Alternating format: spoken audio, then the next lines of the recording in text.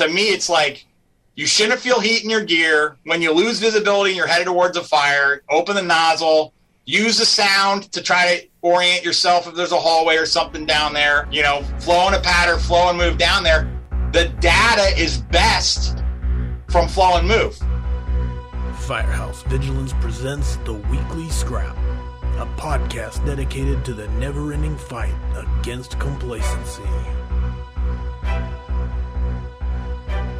Corley Moore, Firehouse Vigilance, Weekly Scrap number 119. My guest this evening is the incomparable Dennis LeGear. He is retired captain out of Oakland, California, and if I tried to list everything he was responsible for there, it would take up most of this scrap. So, he is the guru when it comes to hose spec, pump spec, hose and equipment layout, fire stream development, laying out compartment space, hose beds, etc. If you want to know about equipment, yeah, he's the guy to ask. He owns LeGear Engineering, where he is single-handedly trying to improve and engineer a better future for hydraulics and water moving. And we are going to talk about all of that. So I'm not trying to gloss over everything. I know you won't believe me when I tell you that this is the shortened version of this man's bio. He is a mainstay on Brass Tacks Hard Facts. He is on UL NIST panels. He writes, he teaches, he consults, and most importantly, he is having an impact in the fire service with what his passion is. My brother, Dennis LeGear, welcome to Scrap number 119. 119. It's quite impressive, Corley. 119 of these things. So I'm happy to be here. Thanks for having me on. I'm excited, brother. I hope you. I tried to melt down everything that you were involved in. It's. I feel like I did you a disservice. Anything I miss, anything you wanted to add, without going too far into the weeds on the intro. Go ahead. Actually, it's been. A lot of people supported me from manufacturers, Key and Elkhart and others, I try to maintain a relationship with all of them, TFT, North American Fire Hose, all the big apparatus manufacturers. I try to have somebody on the inside, and then as many fire departments and mentors as I can have, and as I cast a wide net, and I try to pick out the nuggets and then condense them and simplify them down to just the basics. I'm a basics guy. I'm a bake the cake, not on the fire ground. Get all the complicated stuff out of the way. And then the fire ground's more like you show up and all you're doing is you're cooking a steak. And it's either medium rare, or well. That's it. So 3 options on the fire ground. I love it. And like you said, melt it down. And if you can make it, and like I always say, make it so simple that even a truckie can understand it, right? Crucible, refined metals. Yeah, that's what we want. All right. So perfect. Okay, there we are. If audience, get your questions ready. 100%. If you have questions about hydraulics, hose, nozzles, this is the man. You get the chance to ask him. So get your questions ready. If you find value in the scrap, make sure you go to firehousevigilance.com. You can click on the support button, click on the donate button. My whole goal is to never run ads during the live scrap or anything. And so if you guys support it, that will never happen. So anyway, I always like to say that. And now we kick it off and get right into it. Now, Dennis, I don't know if you know this story, but the first time I ever heard your name, I was on Facebook. It was a few years ago. And I was just getting involved with posting stuff on the internet. And we read an article. I don't know where the article came from. I couldn't pull it up if you asked me to. But someone said, hey, if you put like a 3-foot section of bigger diameter hose on the end of your hand line, it will reduce nozzle reaction. So me and my guys ran out there and we got a 3-foot section of I think it was 3-inch at the time. Might have been 2.5. And we stuck it on the end of a smaller diameter. I don't remember again. And we took video of it and we took some slow-mo video and then we posted it. Oh my God. I remember this. Yes. Yeah. I commented heavily on that. Dude, 100%. And that's the funny part of the story is, the video did very well on Facebook. Like before then I had 100 views or 200 views or whatever. This one had like 90,000 views, And then, I was like very proud of it and everything like that. But, and that gave me a lot of heartache. Well, not even that. I just didn't know what I didn't know, to be honest. You know what I'm saying? And it was like, it's easier to handle. And maybe the weight made it easier to handle or whatever, insert. But at the time I was calling it nozzle reaction. And you came in and you wrote a novel not a novella at least. Yeah. And I was like, I got on my computer. I wrote I answered back like this huge long thing. And I was like, you know what? Maybe I should see who this guy is first. And so I actually went and found out who you were. And I was like, I deleted everything I wrote and never posted it because like, hey, okay, this guy knows a lot more about hose than I ever will. So anyway, that was my first interaction with meeting your name on the social media sphere for what it's worth. Go ahead. Well, probably the audience is kind of interested about that at least. Paul Shapiro, who I consider a friend, prolific author in the fire service, fairly controversial, more into the big water and supply side stuff. Big fan of automatic nozzles on hand lines. And some of that position may have changed over the years. We're all entitled to change our positions as you have a better understanding. Sure. And a subject. But he, a few years ago, and I'm going to say it's more than a few years ago, this could be 2 decades ago, he put a section of 2.5 on the end of an 1 3/4, enhanced 1 3/4. Let's just call it like 1.9 inch. And he's like, look, you can flow 250 gallons a minute or 300 gallons a minute. And this hose is very easy to move around the fire ground. And it's very manageable. And it's true. However, there are a lot of caveats to that. It's kind of a parlor trick. You know, my belief is a commercial hand line should be able to be stretched commercial distances. So we're talking 200 to 500 feet. You know, you should have a pump discharge pressure that is reasonable. So one of the problems with that setup would be if you wanted to go 250 feet or 300 feet and you're pumping at 60 pounds or 70 pounds PSI per 100 feet of hose, as soon as you're 300 feet out, you're way above 200. But the reason it works is the water is traveling at extremely high velocity through the 1 3/4. And we could do the math and figure it out, but let's say it's 30 or 40 feet, 32 feet per second. And when it comes to the enlarged area, right, it would slow down. So you have this very excited water going through the 1 3/4 at a high friction loss. It's being rammed through that 1 3/4. Then it gets into this larger chamber, and it's going to slow down. So that's good. So that you have less excited water. Now, that larger piece that you put at the end, let's say you took 72 inches. Okay. So let's say it's like 7 feet, 3 feet in front of the nozzleman, 4 to 5 feet behind. Well, that is now a slowing, what I would call a stilling chamber for velocity. You're slowed down. And then that system now has some weight to it. There's so many pounds of water per foot. And also very important is in the last 36 inches, the surface area is increased much more than the 1 3/4. So the water's slowed down. You've increased your system weight, and then you put like an 1.125 tip on the end of this 2.5 inch section. And now it has to reaccelerate to make the fire stream. And you have about 50 PSI down at the nozzle.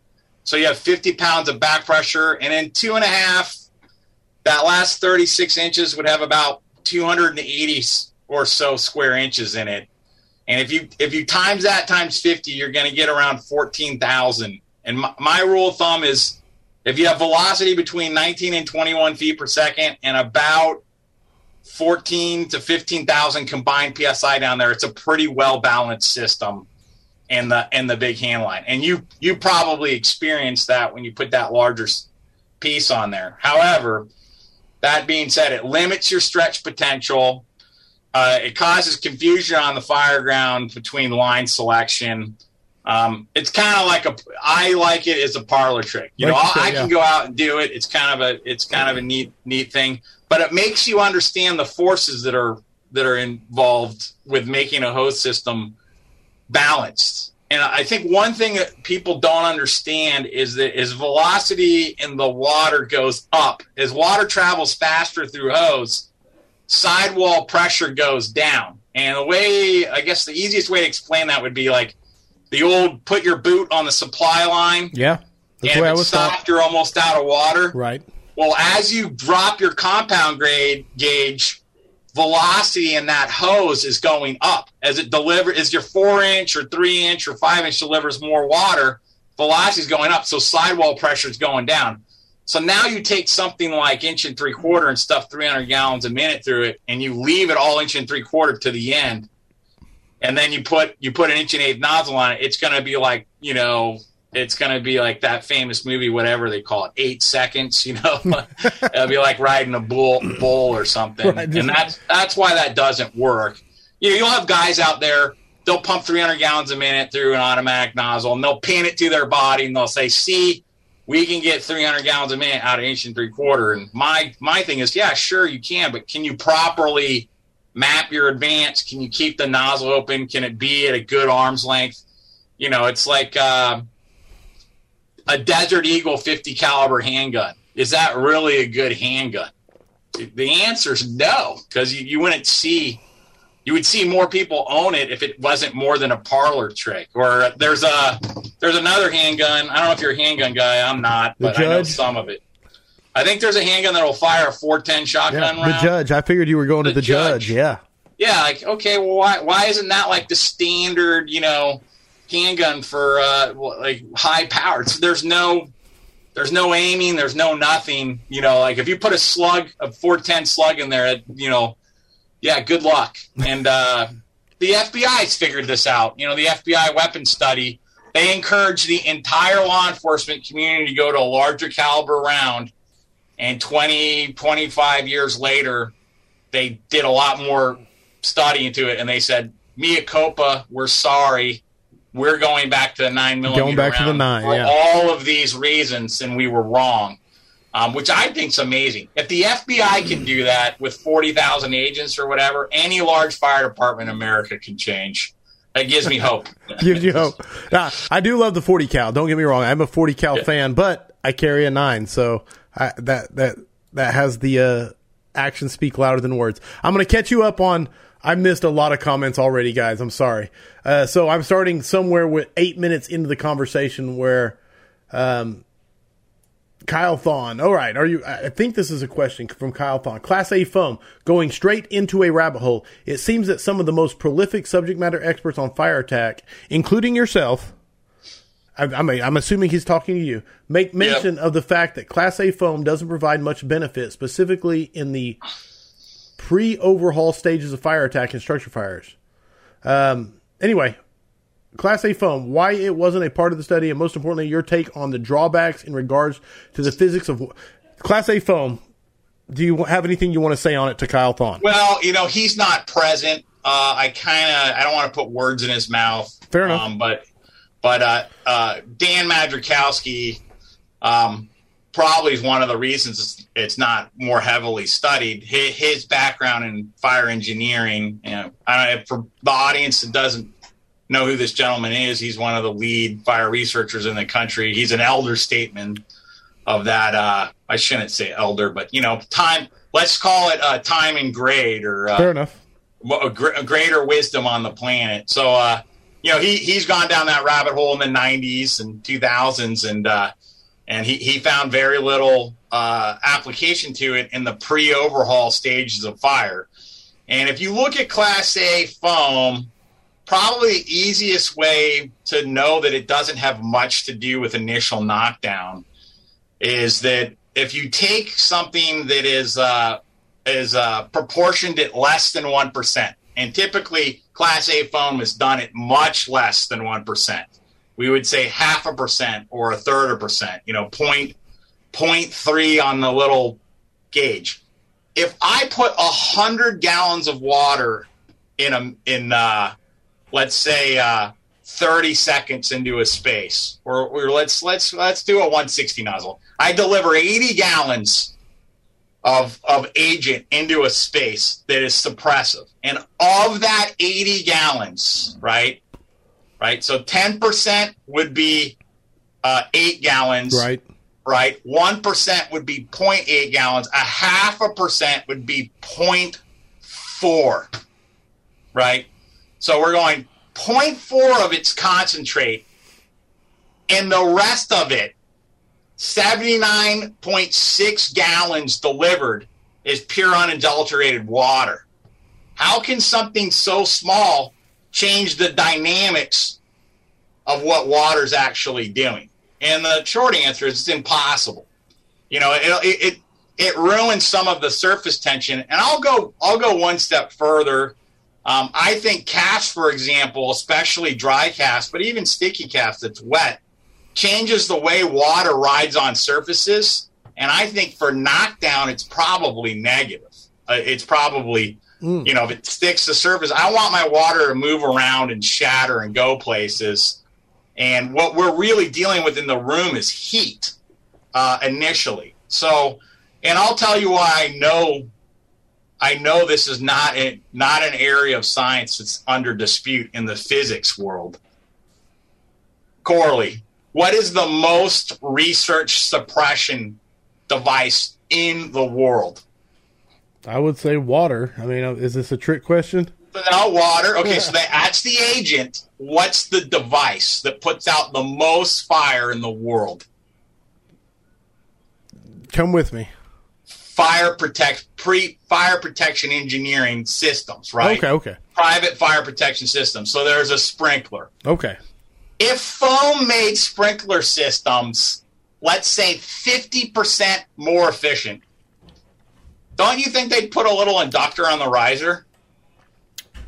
Don't you think there's protecting billions of dollars? If you have let's say the average sprinkler fire does $10,000 worth of damage, and if you inducted a little bit of foam in there, cut it to $5,000 worth of damage. Don't you think that would be the normal thing on a sprinkler system? We're talking hundreds of millions of dollars over decades. So they've studied it in sprinklers and stuff, and an initial knockdown, it's just not that important. It doesn't make a big difference. So now Class A foam systems on an engine, I will do around the pump foam system depending on the agency. I will typically do the smallest system possible, and it's usually for wildland application or post-overhaul application. Modern fuels really burn on the surfaces, plastics and stuff. Class A foam's not the greatest for overhauling plastics, but cock-a-law fire, big attic, you go down to the lumber yard and you've done the initial knockdown and you want to do something, and you're not going to batch mix in your tank. Now, here's where people get in trouble with foam systems. They want it on all the outlets. Well, what if we play Class A number 2 and number 1's in the fire, and then our pre-connected 2.5, we want that to have foam. Give it on our reel line, and let's also put it on a front bumper line, which is very common. People will put it in those reel line, rear discharge is pre-connected, 2 crosslays in the bumper. And then the foam loop's really only designed for like a 500 to 700 gallon flow. There's a lot of friction loss inside of it. So I'll go to those rigs, I'll pull the 2 crosslays in the big line, I'll try to pump it and gate it, and it becomes impossible to run because there's such a pressure differential because of the friction loss in the plumbing, because all of those outlets share the same foam loop, because municipal fire equipment doesn't do a custom injection pump for each outlet. They do a gross foam loop, and they put a single injection pump in it, and everything you spec on the truck comes off that foam loop.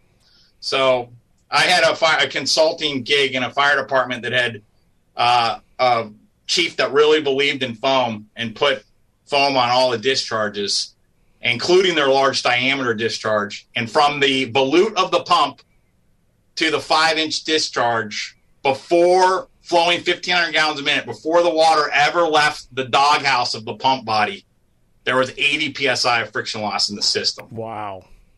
So he built a rig designed not to move water.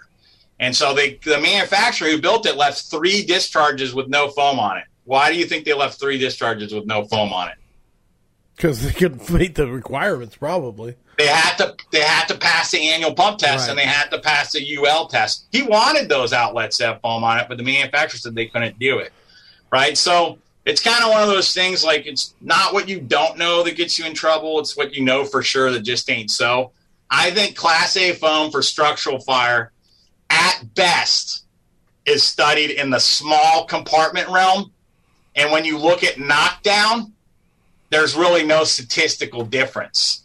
And then there's obviously the cast study that just basically shows that. And that's people go, well, Class A foam has water in it. And notice that all the cast experts over the last decades have made their casts wetter and wetter and less air and wetter. Why do you think they're making all the cast instructors have made their cast solutions less air and more water? Yeah, it's just water works. It's because water works, yeah. Yeah, I love it. I love that. Yeah. And if you ask me an open-ended question, I'm just giving you a fair warning. There's no telling what answer I will come up with, just so you know. Don't ask questions you don't want the answers to, right? Everybody, if you asked a question, guys, there's already been like 100 comments go by that I have not been able to look at. And so Robert Ramirez, I love you, brother. He says, taking all the notes tonight, 100%. Daryl Liggins says, yeah, it's not true. He's answering someone. I'm sorry. I'm not reading the answer. Let's get to scrapping 2 questions. Let me see if it's a good question before I just rattle it off. All right. Nicholas Morgan wants to know, and you probably get this question a lot, so I apologize. What's your opinion on 7/8 versus 15/16? Does the difference of 25 extra GPM really make a difference? And go.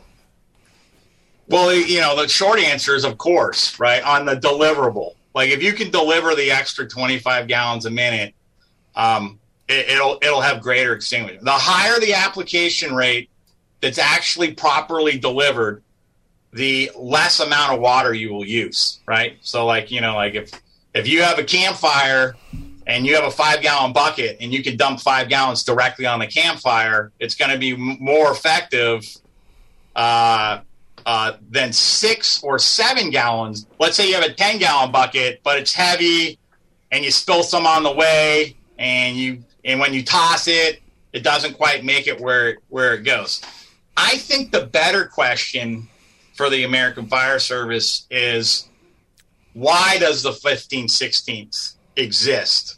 And what's the legacy there and the history? Nice. Because if you don't know the history, you won't know the crucible that created the solution, right? The mother of invention is necessity, right? So is it necessary, right? And I want to maximize life and property preservation on the fire ground through the functional application of water. So I'm looking at end results. I don't really care about efficiency. I'm looking for success and suppression and life safety and property preservation. People go down these rabbit holes about, like, I've never come out of a fire when I've pumped as an engineer and given a nozzles a high five because they only used a quarter tank. Like, to me, it's like quarter tank, half a tank. I don't care. Right. Is the fire out, right? Right. So, there's metrics that people use in their heads that really have no scientifically minded people have these metrics in their heads about, like, water's precious or blah, blah, blah. So, and then there's the other side of the equation where it's, if everything looks like a nail, eventually you're going to hit it. You're going to hammer everything, right? Yeah. So the 15/16 I think is pretty interesting. Someone from FDNY with an R&D history of that organization could probably weigh in it in more detailed fashion than I can. I spent some time at their fire research library when I was trying to make hose more to my liking and hopefully the fire service's liking. And I really kind of always wonder, like, when did the 15/16 come about? And it's definitely an FDNY-derived tip as far as I can tell. Now, here's something. The 7/8 predates the 15/16. Like, it's in the historical record, 7/8 existed before 15/16, and so did the inch tip. The inch tip existed. So as far as I can tell, New York's one of those agencies that predates inch and three-quarter hose. And they had this huge ramp up of fires starting kind of late 60s through the 70s and early 80s. And around then, they were introducing some smaller hoses to the FDNY, including 2-inch. There was a 2-inch pilot. There was also a really big corporation involved that was a consulting company called the RAND organization, or They did the RAND study in New York. And there was also, guess what, a wet water and foam pilot system there with around the pump. Some people say it was sabotage. There's all sorts of, if you get into the nuts and bolts of it. Right. I digress a little bit. So now the 15/16th tip. So all of a sudden the small hose gets out. And if you talk to somebody like John Norman, when he came in the FDNY, he told me there were companies that were like, there was company officers that are like, we're never using that 1 3/4. That's ridiculous. 2.5's worked forever. Whatever. It's on the rig, but we don't use it. Not in this house. And in New York, you could tell there was some culture there, a very detailed look around water movement. And the way I could tell this is true is the 1 1/8 tip, which has just been upgraded to 50 PSI to my understanding in the new engine book, was traditionally operated at 40 PSI. And my understanding of the history was before 1 3/4, the reason they ran the 1 1/8 at 40 PSI was to make it easier to handle inside residential structures. It substantially lowered the nozzle reaction, and they didn't worry about kinks because they could put a guy on the nozzle, a guy behind the nozzle, and a person per coupling and per corner, right? So those 6-person engine companies, officer plus 5, the 15/16th, this small line comes in to New York, and all of a sudden they're like, they have 7/8" tips, and they're like, man, we're going from 250 gallons a minute to 160 gallons a minute. Like, that's a big cut, right? And then someone probably smart said, 140 gallons, 240 gallons really, but that's still a huge drop in gallonage. How can we do it? Now, some of the companies ran inch tips on their 1 3/4 at a lower pressure as well. So there was all these mixtures of tips and pressures in New York. And I don't know which company did it first, but somebody bored out a 7/8, a 16th over, and that became part of the New York mindset in certain areas. Somebody then down at R&D knew something about the Freeman ratio because they wrote their own hose spec, and right around there, and New York hose was born, 188, which is half that is 15/16. Now back to the 25 gallons or so of extra water for extinguishment. So they had a couple cultural things going on. They were vastly reducing their flow from what they were used to, and they also have a built environment that's very different than most of America, other than other large cities. Their exposure problem is much greater, and their capacity to deploy hand lines in a building is much lower. They have a lot of people on the fire ground, but a vast majority of work is done in buildings where you have to enter through a stairwell. So, Corley, how many lines can you deploy in a stairwell? Effectively? Correct. We're talking about not theoretical. Right. I get in trouble for people saying it's theoretical dash, it's theoretical this, theoretical this. Effectively or functionally, how many hand lines can operate in a stairwell? I would say 2. It'd be like the functionally. Go ahead. That's correct. You came to the same conclusion that everyone comes to that operates regularly in stairwells. Now, there's only 2. And if you read the engine book in New York, which I was a big fan of, I read it in the 90s, it said if you need a third line, it has to come from an alternate area. So it either needs to be rope bag, coupling dropped, New York hooked up, or whatever. Maybe there's another stairwell in the building. All right, so now you have all these people on the first alarm. Let's just say there's 60 guys or something, 50 to 60 guys on it. And I'll tell fire chief, how many hand lines can the fire department of New York stretch to this apartment fire? Right.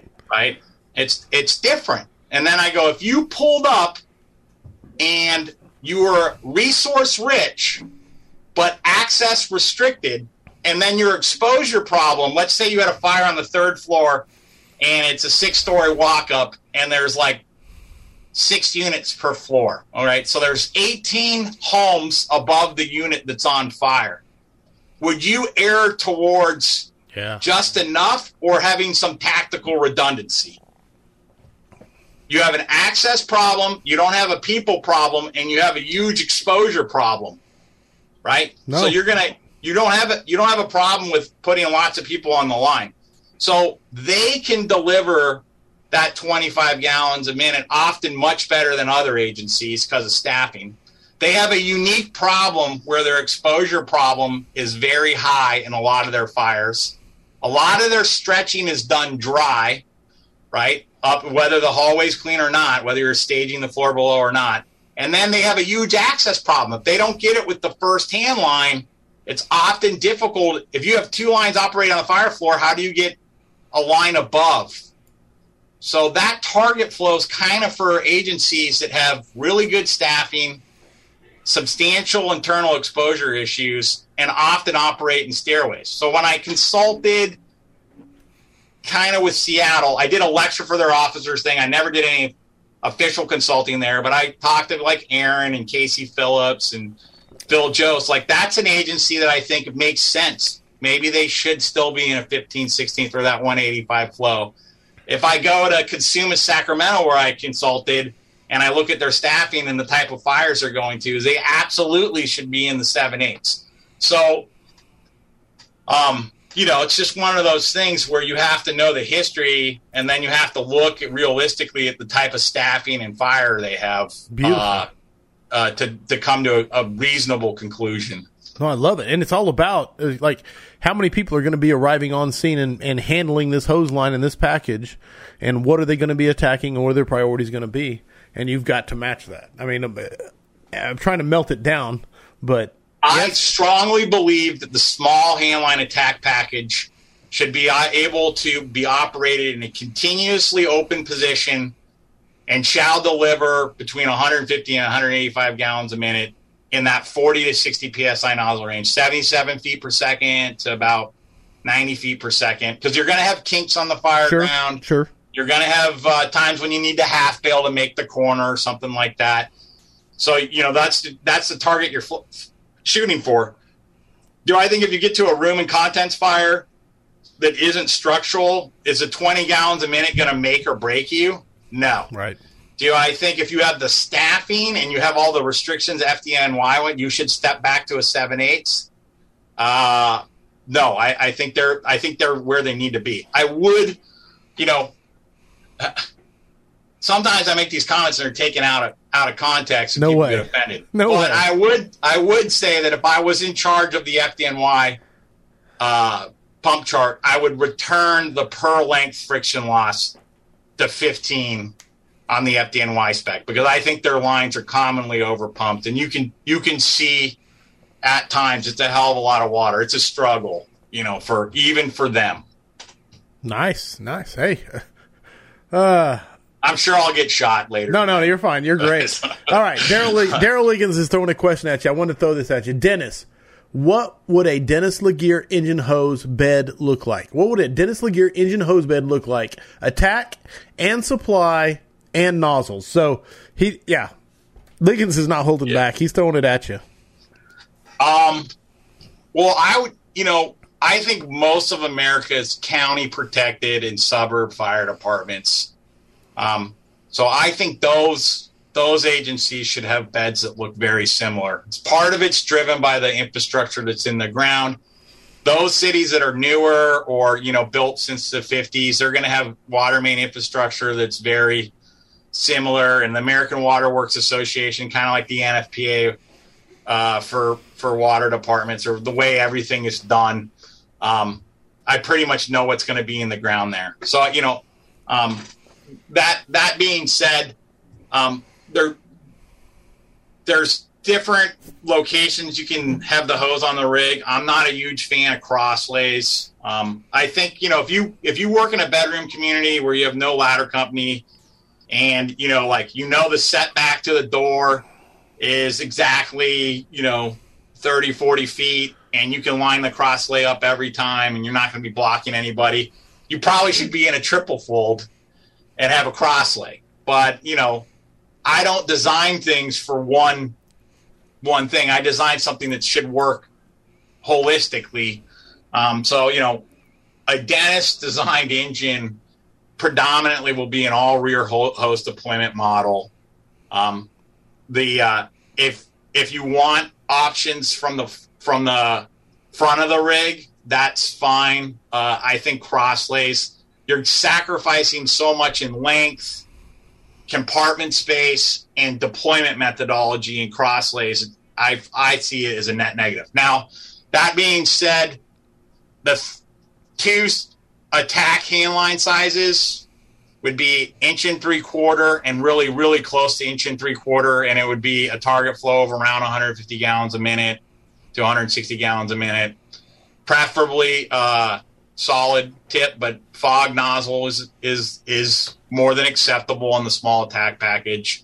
But if you have a fog nozzle, you should have a clear policy of when you don't run it on straight stream. And then large attack package for me would be 2 1/4 inch hose with a 250 gallon target flow, and it would be a solid tip. I think large attack handlines are often applying water from the exterior to the interior initially, and there's big advantages, I think, to solid tip nozzles there. And then on the supply side, there would be a bed of 3 inch. And it might even be a split bed of 3 inch, like one pre-connected to a RAM monitor and the other side of it open for FDCs or suction-to-suction connections. I really believe in low side connections for gridding out supplies and attack engines. And I think if you plumb your auxiliaries correctly, it's a very nice thing to do in 3 inch hose.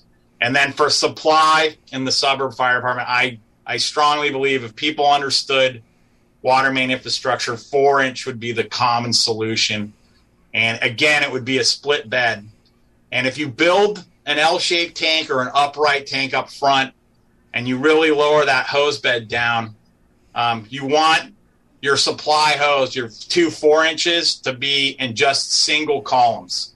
So it would be, and I kind of have different thoughts on this. It drives me nuts.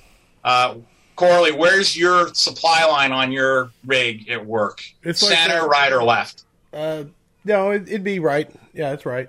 It's on the far right. Facing the rear. All right. How many wide is it? Oh, it's probably 7 wide. I'm guessing. I'm ballparking. 7 wide. But well, I'm not going to lie to you. It's like 9 feet up there, though. It's up there. So sorry. Yeah, I don't know the agency you work for, but a lot of times people put supply hose in the dead center of the rig. Okay.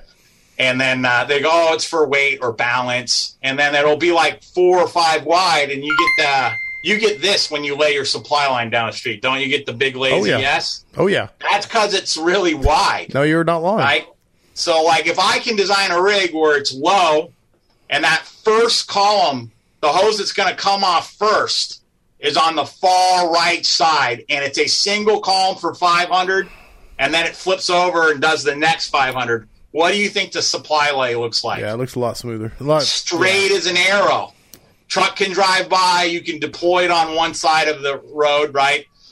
So then that 4 inch for residential flows, if you look up in the NFPA standards now, they have a recommended residential flow, and it's only continuous 500 gallons a minute. 500 gallons a minute in 4 inch hose is like, it's less than 8 psi. It's probably like 5 psi. I don't know. Let's see here. Get the actual. 800 gallons a minute. Oh, so I said 500, right? So 5. I'm like, why is it so high? I was like, I lied. It's exactly 5 psi. There you go. I trusted you. At 5 psi, if your residential hydrants typically run between 50 and 80 psi, and you want 10 pounds on your compound gauge or something, so you have 50 psi, right? To deal with, 5 times 10 is 50. You can do 1,000-foot lay away from your hydrant and still have a full 500 gallons a minute continuous. So why would you want a size bigger than 4 inch? The answer is you don't. You don't need it. Now, the other nice thing about 4 inch hose is that you can drive over it. Now, when I kind of had this discussion with Seattle, Chief Joseph was, I believe, at training at the time, and they went out and did it. They did it with guys on the line, guys off the line, supplying master streams, not supplying master streams, because Seattle is a truck light fire department, and often their trucks are showing up late. And one of the things I was talking to Chief Joseph one day, I said, why aren't you just driving over it? Right. And 5-inch hose, guess what? Can you drive over 5-inch hose, Corley? I'm guessing right now from the way you're talking, you cannot. No. What happens is if you look at the diameter of the wheel, when it hits, it's a little too high on the radius, and it skids in front. And once you push it a couple feet and a lot of pressure get on those couplings, it pulls right out of the coupling. You lose. There's so much force involved. The other thing is from a Stort's fitting from outside to outside is about 7.5 inches, and a lot of rigs now don't have 7.5 inches clearance. You can't even straddle it. And worse yet, in the commercial zone, 5-inch hose doesn't meet the 6-inch connection the hydrant has to the main. It's too small. So as more hydrants get used in commercial and residual zone pressure goes down, 5-inch is essentially too small. So 5-inch to me is like 2-inch hose. It's on the supply side. It's way too big for bread and butter and too small for Armageddon. Now, the beauty of that bed I just described in 4-inch hose, if you do 5 and 5 and then you put a 4-way valve on it and you can drive away from a hydrant, and on the commercial fire you go, oh shit, I'm leaving somebody. We need good water right away. I have a 4-person rig. It's one of the times I might advocate for leaving someone. Maybe your second gear, the first engine's already there. You drop the 4-way and you pull both. Now you're laying away 2 4-inches. Well, 2 4-inches is equal to 6-inch. But the nice thing about this evolution is you're going to have one wet, one dry. So let's say you lay 200 feet away from this hydrant, commercial hydrant distance 300 feet. Engineer calls for water, where they're going to have about an 800 to 1,000 gallon minute supply right off the bat with just the 1 4-inch, right? Okay. Now you have the 4-way on the hydrant. As you strike a second alarm and second alarm companies show up, you can assign them to the hydrants. Now you're going to have a weld hydrant and 2 pump 4-inches. So like I just helped the county spec an engine, and I usually do 2 large diameter discharges on the officer side. It's very cheap. I don't think they need to be bigger than 3.5. You can do a full 3.5-inch ball valve and a right out 3-inch, and it's not very expensive to do. And it's going to be a rig that can either pump dual 5-inch or dual 4. But dual 4-inch, you can drive over it. You can get a long residential layout of it. It has plenty of capacity, and it doesn't take up as much room in the bed. Like 5-inch is a bed hog, and then it was like, hey, put a bulk bed on. We have no space. Well, it's because you're in 5-inch hose. So, right. So that would be the ideal. To me, like the vast majority of the fire service should be in that kind of setup. 1 3/4 around 150 gallons a minute, 2 1/4 around 250, 3-inch for your rams, your suctionless suction, your FDC, your pump supply, your rule driveway, your tender. That's another thing. It sounds like you might work in an area that's a little rural. Is that true? Me, no. We're completely suburban, but we did have a chief that spec'd our trucks that came from a rural background. Oh, okay. So we got the dichotomy that really doesn't match up sometimes. Yeah. A lot of people will lay 5-inch up a rural driveway, and then they'll have a tender show up. They'll put 800 feet up a 5-inch up a driveway, and the first tender shows up with 2,000 gallons, and they'll put 800 gallons of water in a hose. It'll never see fire. It's just stuck in the hose. Just in the hose. And you could have just done 3-inch. 20 psi per 100 feet. That's only a pump discharge pressure of 160, and you would have 2/3 more water actually be deliverable to the fire if you use 3-inch. And 3-inch ain't going to block any later arriving companies. So it's like, So in short, you're a fan of the 3-inch, and you're not a fan of the movement to the movement towards the 5-inch LDH or the above ground main. Well, I think the guy who sold 5-inch is about as qualified as a guy who sold asbestos to the world. There you go. That's pretty clear. His kids went to Disneyland. They had a good life, but I don't think it did anyone any favors. That's fair. Yeah. Hey. So he said most common misunderstanding. That was one of the questions you wanted to ask. No, I'll get you. I'm gonna catch up. I want to catch up real quick because I want to involve the audience. I'm sorry. All right. I haven't got to include it, but I do want to get to the most commons because Steve Robertson said, "Hey, make sure he understands he's talking to firemen," and I think you get that a lot probably from Steve. So it's all good. Yeah, dual 4-inch. I'm just checking. Sure. Guys, to the audience, there's been so many comments and questions go by that I haven't been able to catch because I'm like literally enthralled with what Dennis is saying. Have to catch my. All right. Rob Fisher is catching his flight. He was listening to us live, but he was at the airport. Rob's good people. No doubt about it, brother. One of the best. There's some happy Christmas. Okay, I'm catching up because there's a ton of comments. So, Daryl Liggins, Merry Christmas, brother. Yes. Late to the game. Did we talk about Dennis' opinion on long attack lines over 200 feet? I'm sure we'll get there. Okay, I'm catching up to live. All right, now, common misconceptions. So I'm kicking it back to you. I just want to make sure I didn't leave anything out. And, guys, there was questions I wanted to ask that I marked with hearts. They're gone now. And now we're back to Dennis, so go ahead. Well, you said common misconceptions, like one of the things you wanted to ask the general question. And that 5-inch, I think, is a common misconception. You know, like I think people who talk about 5-inch hose, you know, fire departments will have a fire. If I do a hydrants to nozzles consultation, one of the things I try to set up is a meeting between the water purveyors and the division chief and battalion chiefs and whoever is involved in the study, and have them go over some fires where they thought they were out of water. And you have water supply engineers in the room, and they're very proud of how they manipulated valves or increased pump pressure and stuff. And then I'll have them go to a whiteboard, and I'll have them draw on the board how they laid their equipment out. And always the water supply engineers, you can see the light bulb come on. They go, wait a minute, you didn't have your pumps on the hydrants? You, like, laid 5-inch away and you were doing stuff around there? Like, you had all these other fire engines on scene. Why weren't you pumping water down to them?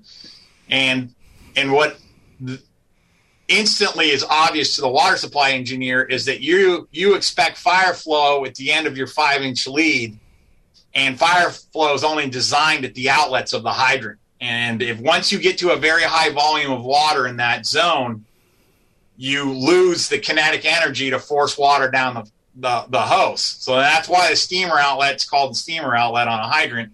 It's because when they design the system, they expect the steamer to be there to push it, fire flow at large incidents. So I think one of the common misconceptions is that pumps push water, they don't pull water. And that, you know, commonly at large greater alarm fires, the American Fire Service is treating their steamers like city buses. They're just driving them to the incident, which is a real shame. And it typically, if you go out and run a large drill where you have, like, I'll go to a fire department, they'll set up at their drill tower and they go, look, we can do this evolution all day long, get 1,200 gallons a minute out of our tower ladder.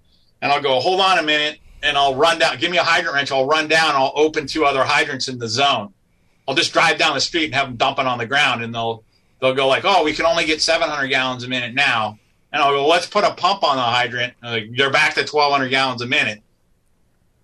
All water supply evolutions that are drilled on should be drilled under realistic conditions. And realistic conditions is more than one hydrant's being used. Now, water departments don't like it. You're spilling a lot of water, especially on the West Coast and the droughts and stuff.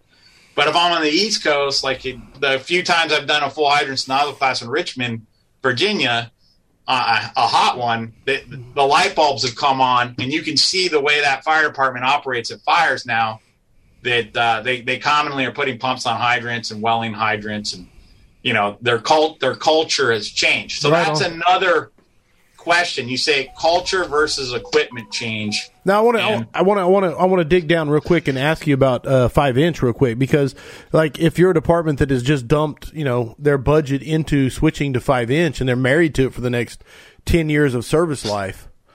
It's very, you know, you should be buying hose in rotation, like every 5 years. You should replace like a third of your hose fleet, right? Yeah. So then the city manager doesn't panic, or the county. Freak out. Sure. Most people do that incorrectly, you know. So, you know, perfect example of like what I consider, you know,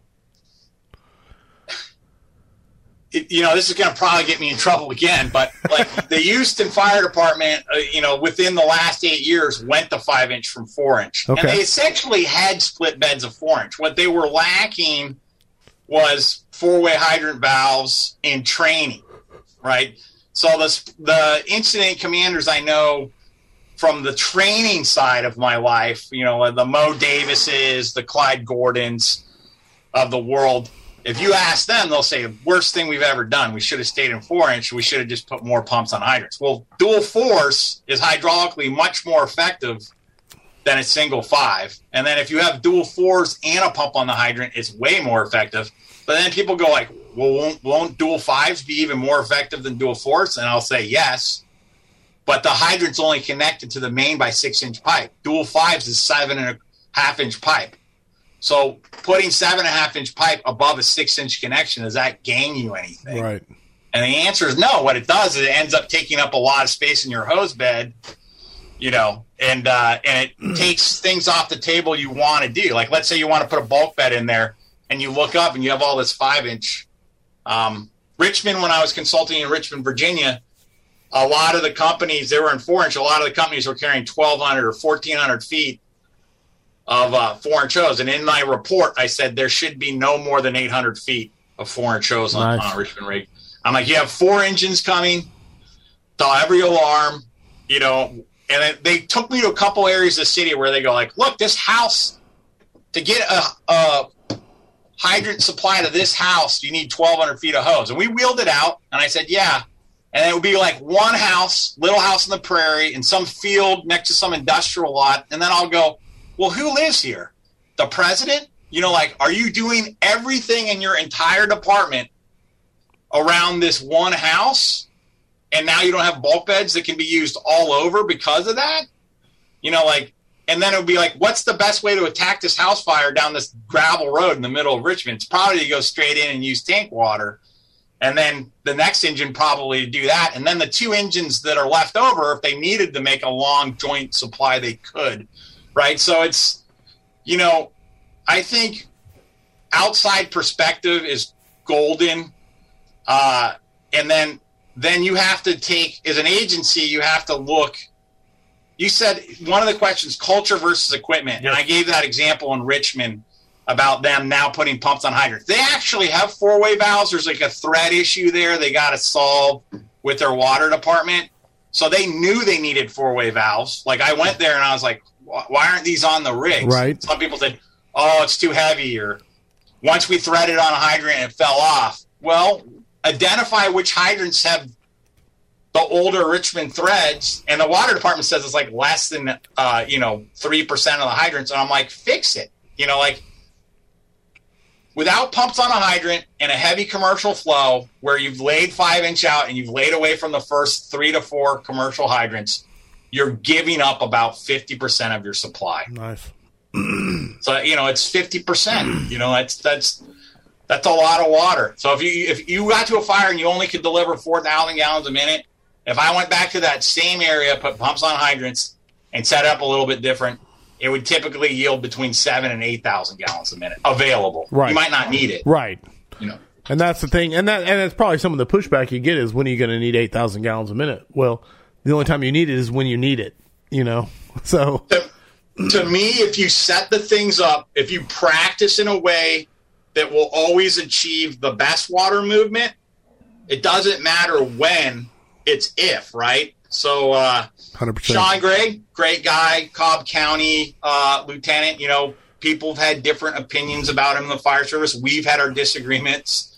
I liked to travel. I would be calling Sean Gray from, Paris. I'd be taking pictures. I'm like, how can you hit it hard from the yard here? Or, I'll be in some other metropolitan area and take pictures, and he's like, well, that's not my normal first do. And he has points and I have points. But one of the things in the UL Burns in Cobb County during the coordinated attack study, he was a nozzle firefighter in the off-plane down basement simulation where we did a ventilation above them. So we had open flow vent above them. They entered in the middle of the chimney. It's one of the ugliest things I've ever seen on video. It's chugging out. Like, I thought, like, they're probably not even going to go in. They're like climbing down a unidirectional type deal? And they went it was 100% unidirectional with the living room off and 2 90-degree returns to get water on the seat. Wow. And I went on record before the fire. I said, I don't think anyone's going to make it down these stairs. And they said, well, flow and move. And I'm a flow and move guy. And I'm like, I don't know. It just seems like it's not going to work.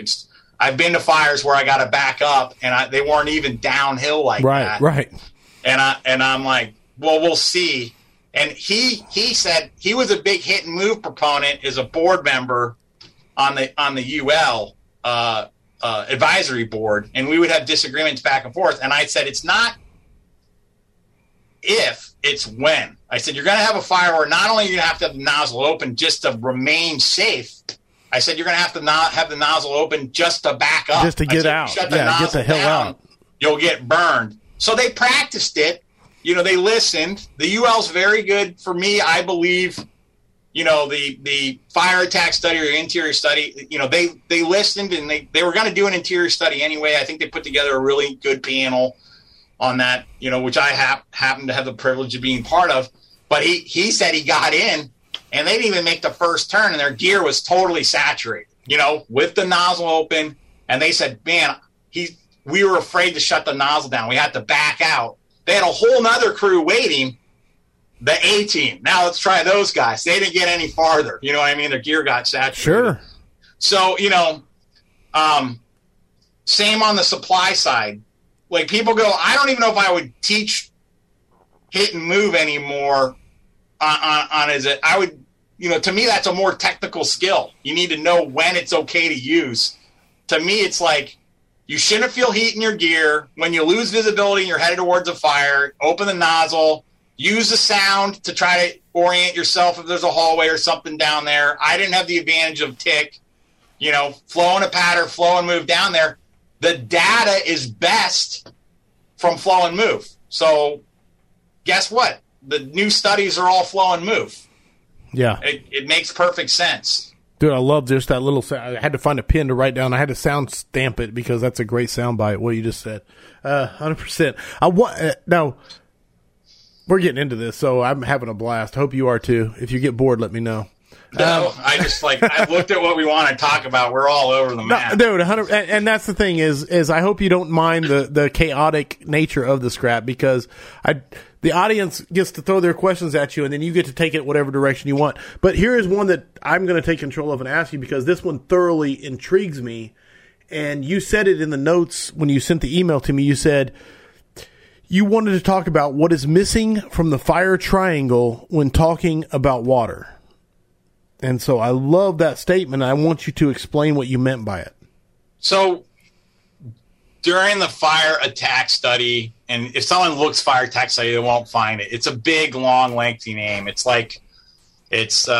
interior attack and tenability and occupant survivability. And rescuer, blah, blah, yes. And rescuer or something, Everybody just calls the two studies are the fire attack study and the coordinated attack study. And they had already done a ton of research, mainly without applying water at the same time. And then once they applied water and did ventilation, then they wanted to know how to coordinate it. So I kind of feel like I lucked out and got on the two that really were my passion to begin with. Sure. But also I think where it wasn't, we haven't had a really good discussion in the American Fire Service around what water does. And I think where I really got a sense of this was from wildland firefighting. And, from the early 90s,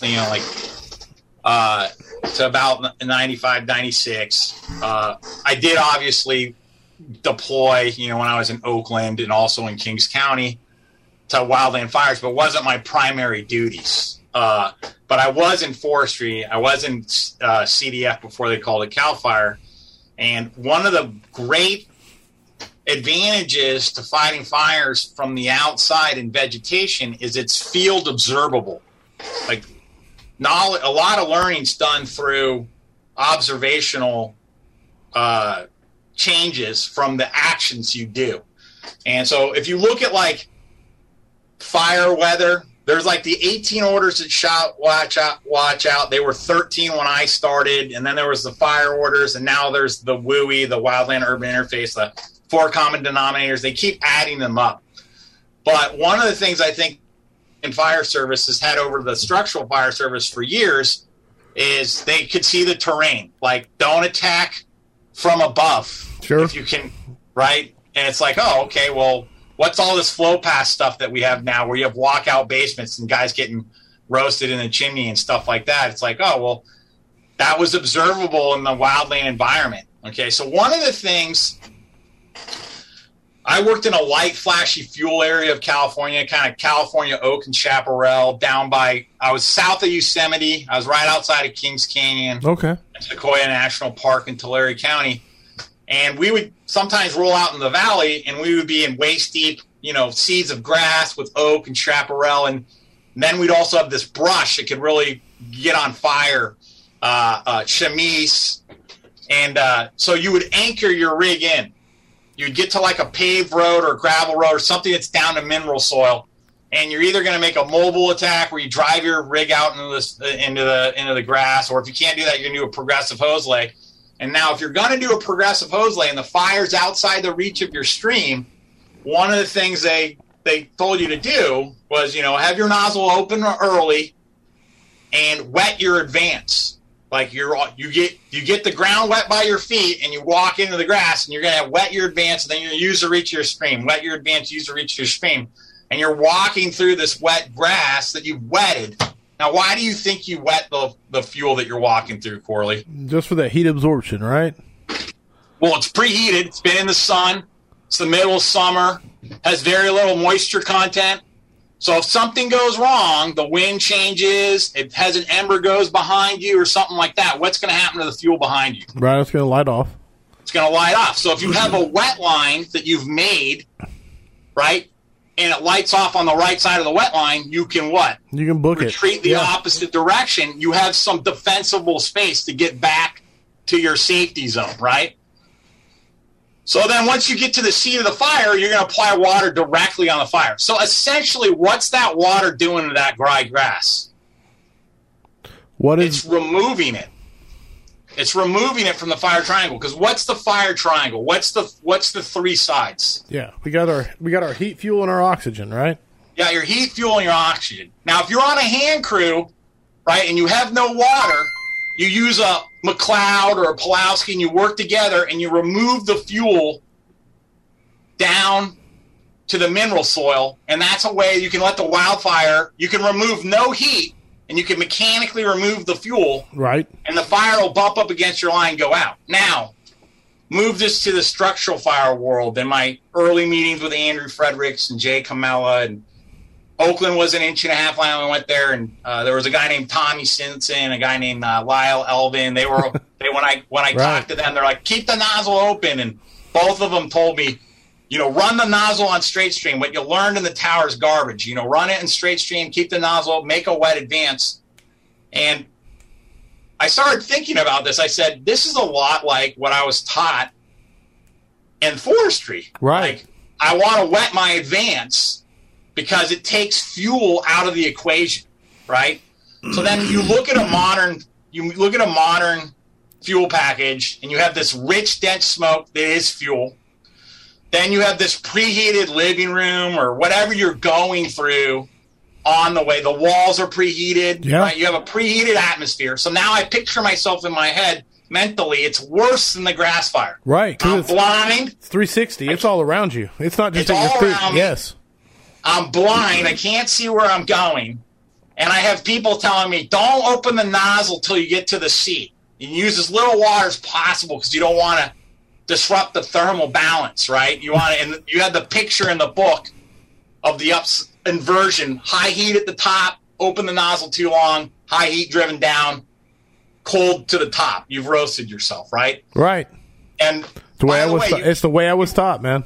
You can do that with a fog nozzle. There's only one stream that can make conditions worse, right? It's anything other than a straight or solid stream. It's a fog stream because it churns the environment And I'll get into that a little bit too in just a second. So back to this wet advance, right? Go. What is missing from the discussion, right? If I do a wet advance through a living room and I got like a couple bedrooms of fire in front of me that I observed, one window was broken. Let's say they were Charlie side bedrooms, and it's slightly wind impacted, and somebody comes on, makes the ventilation bigger, and it ends up making things worse. Or maybe a window fails on my advances. Nobody's to blame. If I've wetted my advance, right, and I have an adjacent compartment flash, can the apartment that I went through flash? Well, it definitely has a higher resistance. I mean, there's no arguing that whatsoever. So you would have to say that it increased the thermal ballast of that room. It would take a lot more energy. A lot more, yes.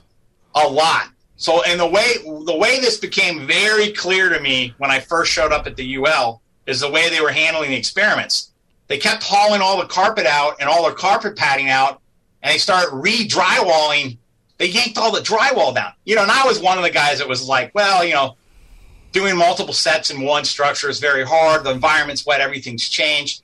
And they, talking to Keith Stakes and Robin and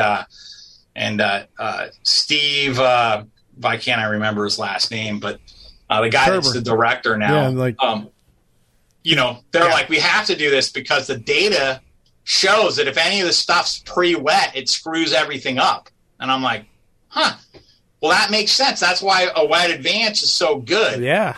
So a wet advance, when you talk about flow and move as an instructor, and you're talking about open your nozzle often and early and apply water copiously on the advance, you have to say that it's doing more than just removing heat. It's removing fuel from the fire ground. No, you can't argue. That carpet can't flash. That couch can't flash. Everything's better. It's made everything much more difficult to burn. And by the way, it's not going to destroy anything. It's drinking water. We drink the stuff. Another reason not to put foam in it, by the way. So, full circle, dude. I love it. If I had a house and a fire department came and extinguished my house, I would much rather reoccupy my house after they used water than something out of a blue pail in water. That stuff's in the wood. Is it going to dry out? I know water's safe. I know water on straight or solid stream applied copiously not only removes heat, it removes fuel from the fire ground. So it's safe for the advance. It's safe for the trapped occupants. It's the safest way to extinguish. Now, why can we do this? Why can we leave the bail open without steaming ourselves? And I think this is not well understood either. No, go. All right, so it's in Dave Fornell's Fire Management Handbook, and I was hoping that they would do a brass tacks on it. I might have been a little late to the gun. They were filming when I was like, have them talk about this. I can't remember what page it's on. I can dig it out. But he has this very poignant paragraph in there where he's talking about 185-gallon-minute stream. And Jason Bessel also quotes it in his article from Sac Metro about what the changes they did in Sac Metro pretty much after our changes in Oakland. But if you take a fog stream and you even put it, we had this huge argument at one of the burns. Like, that's not 20 degrees. I mean, that's not 30 degrees. That's 20 degrees. I said that when they were doing like a 30-degree fog experiment. I'm like, have you ever measured it? And so they got on a computer and they had some sort of program that allowed them to measure the power cone. Yeah, they were all, I had the dunce cap on, they're like, it's, 22.3 degrees, Dennis, but to me it was very important because the only time I've been in structures where things have gone really wrong with either opposing hose streams or lines being open a long time was when they were on anything other than straight or solid. And that was my field experience. I was trying to figure out why that occurred. Right. Just validating your anecdotal. So, right. So then go out to your drill tower, put a fog nozzle on what you think's 30 degrees, and stay about, let's do something realistic, 7.5 feet, no greater than 10 feet, or maybe even 5 feet, even close, and see the amount of concrete it wets, right? So I'm going to say 7.5 feet or so, maybe 10 feet away, the size of a bedroom. That 30-degree pattern is wetting the entire opposite wall, 10 by 10, 100 square feet. That seems logical, yeah. So 100 square feet. If you're doing 180 gallons a minute, right? If you're doing 180 gallons a minute, how many are you doing a second? So it'd be like... You do the math, not me. It would be like 3 gallons a second. Okay. 3 times 60, right? So when you open that nozzle and it's in a 30-degree pattern and you get 3 gallons spread out over 100 square feet, 10 by 10, how much water per square foot is being hit? That's easy. Move the decimal point two spots. 0.3 of a gallon, 0.03 of a gallon.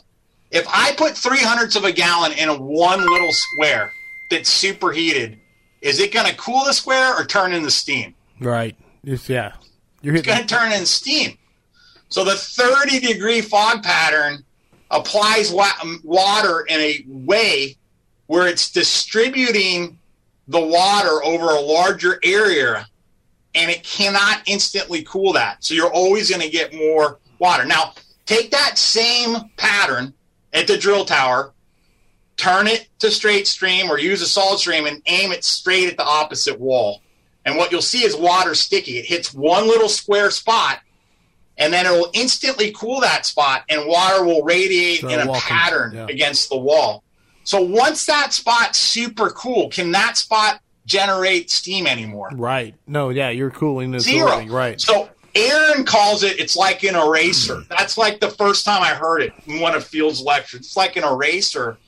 And not only is it like an eraser, it's an eraser that self-erases. As you move the line, that solid or straight stream against the other wall, it's also radiating in 300 degrees. So once you have a cool spot, it instantly is cooling other spots. Now, one other guy I should mention that I saw a little video demonstration that I use to drive the point home. Don't crack your finest cast iron pan or anything, but he was like, you can go to a firehouse, take the kitchen sink, have the little nozzle that goes straight stream, solid stream, in the kitchen sink, the sprayer. Oh, yeah. Right? So you can go like this. Fog, straight. The little thing is something. You can take a cast iron pan, heat it up, or a pan, heat it up, hit it with the tick, get it to the same temperature, put it under the fog nozzle, and you'll see a ton of steam come off. Go back without changing application rate, just the way it's interacting with the surface. Go back and do the same thing, and there's vastly less steam. That's it. Boom. You're done. You got a practical experiment anyone can do. You have a way to measure how much water is hitting per square foot, right?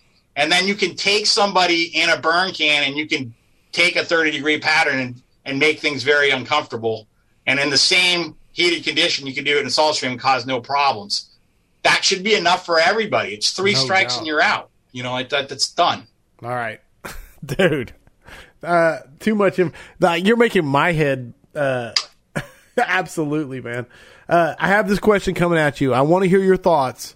Can you state your thoughts on WYES, W-Y-E-S, when they should be used, not be used, should they be used on standpipes or interior at any fire? So your thoughts on gated WYES or WYES in general, and I am going to give you the floor, and I'm going to be right back. All right. Well, first off, I've written extensively about this, and it was like one of the first things that I really brought up in the fire service. So I think it's 2019, the Water Supply Supplemental, there's an article that clearly states the reasons when you can't use them. Not can't, when ideally you shouldn't use them, right? Then there's also Elkhart brass. Now remember, this is a manufacturer of the equipment. So the manufacturer of the equipment allowed Daryl Liggins and myself to do a historical explanation of why it works, and then with modern flows, and it's specifically 2.5-inch shows, why you shouldn't do it, because you can't properly pump it. Now, in the written article, there's a lot of tactical reasons I don't don't like them. Causes people not to focus on the first line. It puts the second line in the same place as the first line, which that might not be where it needs to be. It might need to be the floor above. They have the same stretch potential. Each bundle is 100 feet, so you get the backup line's the same length. The backup line always robs water from the first line. There's all sorts of strategic and tactical reasons why operations are bad. But again, I think I'd be remiss where I don't point out somewhere where I think they're working fine. And I wouldn't change it. And so I'll point out the Detroit Fire Department. So the Detroit Fire Department's Y operation, and again, the mother invention is necessity, right? It's the necessity part of it. Detroit has a very high water table, and they have clay soils and a high water table. So their hydrants don't drain very well. They have, they can have issues with frozen hydrants in winters. And remember, there were no radios either for calling for water. So Y was a big advantage for that. And there's all sorts of reasons why's were in the fire department inventory when small hand line got introduced. First, there wasn't enough outlets on the rig. There's 2 outlets, the 500 GPM pumper. How do I attach 2 lines off one side of the pumper? Well, that's simple. We have this device that's called a Y. A lot of this came from forestry to the urban fire service. And I think, honestly, a lot of it occurred right around World War II. We had the younger, healthier men in the fire service go to war. And then they said, who else has fire service experience in America? And they start, hey, this old guy that works in the forest or whatever, this guy used to be a firefighter. Right. And all of a sudden you have guys show up and they go why are we pulling 2.5-inch hose for this car fire? Or why are we doing this for this? And there's other size hoses? Oh, yeah, there's all sorts of other options, right? Because they had a body of knowledge that didn't really get used. But Detroit, going back to Detroit, first off, their nozzle package is 125 at 75. So it has a very low nozzle reaction to begin with. Second off, if you look at the way city of Detroit's built, it's like a big suburb. There's a lot of freestanding residential structures, and it's a big, wide city. You have this hydrant problem. So one of their common evolutions, in my understanding, is you pull up, and they have this Detroit bundle on the back of the rig, and it breaks all sorts of rules for Y operations. I believe one side's 3 lengths and the other side's 2 lengths. So one side's 150. Well, that's 150 feet, Dennis, because that might have to go to the Charlie side, or some of these bigger buildings, it might up on the floor above. And then we have the 100-foot length. I'm like, okay, well, how do you pump it? They go, well, we just pump it for the longer line. I'm like, okay. So the other deal is they're only splitting 125 gallons a minute and 125 gallons a minute, and their 2.5-inch hose is 2.8 inches. It's bigger. They don't have to open a compartment. That Y typically never makes it inside the structure. That's a no-no. One of the fire departments I greatly respect, you'll hear them have a water supply issue on the fire ground, and you go oh, someone's going to say it on the radio here shortly, and they'll say, hey, someone go check the Y, because it's in the smoke and someone's kicked it or it's gotten shut. So the Y stays outside. The engine goes down a hydrant. They check a hydrant. If that hydrant's working, then they send water right away. Do they need to wait for a radio call? No, because they have the Y on the fire ground. It's in the front, right? So Detroit's a good example of they're a department that's still in a historical flow. Their 2.5-inch hose actually oversized. They overpump the system. So essentially, they probably flow 140 out of one line, but is anyone going to complain to 140 on a 125, right. 75 nozzle? No. Then they open the other line. Maybe they're both at 125. That's fine. It works. As long as they understand that that's what's occurring, I'm fine with that. The thing that's great about that evolution is that they're not opening a compartment. They're not making and breaking connections. It's set up. That's the way it's done. Oakland had something very similar to that when Jay Camella was hired. It was called baby lines. It was 200-foot packs, 1.5 inches on a 2.5, and it was pre-finished. Nobody had to make or break or anything, and it was used very similarly. So in that article, I kind of discussed that. But ultimately, the modern flow of 150 to 175 or 180 gallons a minute, trying to split that between a 2.5, and pump it, it doesn't work. And then there's a lot of difference with the way fires develop now very rapidly and stuff, a lot of the why stuff was historically based. You know, people go like, I talked to a division chief in Portland that retired. He's like, well, I never remember having like a lot of smoke on the floor below. Like, we could hook up the why. It wasn't so bad. Well, what about now? It's horrible. There's smoke everywhere. It's like, well, you know, fires are smokier than they were in the past, and smoke gets down on the floor below. And should you be making and breaking connections to the floor below? Probably not. Like, it's not a good idea. So that is one of those things where you said culture versus equipment. I personally kind of believe this is one that I kind of take credit for is something I got beat up a lot. I had a tinfoil hat. I was naked with the sandwich board on the side of the road. It says, "Whys are the death of the fire service." And then eventually somebody put some clothes on me and my tinfoil hat came off. And then someone grabbed the sandwich board and said, "You don't need that anymore." There's enough information there out about this. I think that if you're a modern fire department and you're going for the 150, 185 gallon minute flow, and you're doing a Y operation instead of a bulk bed, or maybe even a long, small line, 300 or 350 or 400, you're doing a less beneficial operation for deployment and rapidly applying water on your lengthy stretches. It's slow too. That was the final thing that changed it in the Seattle Fire Department. When they were in automatic nozzles, they ended up understanding that there was huge pressure fluctuations and whatever. But when they put a stopwatch to it and they started looking at the tactical problems it was causing, I think that's really when the Seattle Fire Department got rid of their Y operation. 100%. Brian Brush said this: the institutionalization of, I'm going to read this to you so you can enjoy it, of the gated Y into interior operations is the definition of normalization of deviance.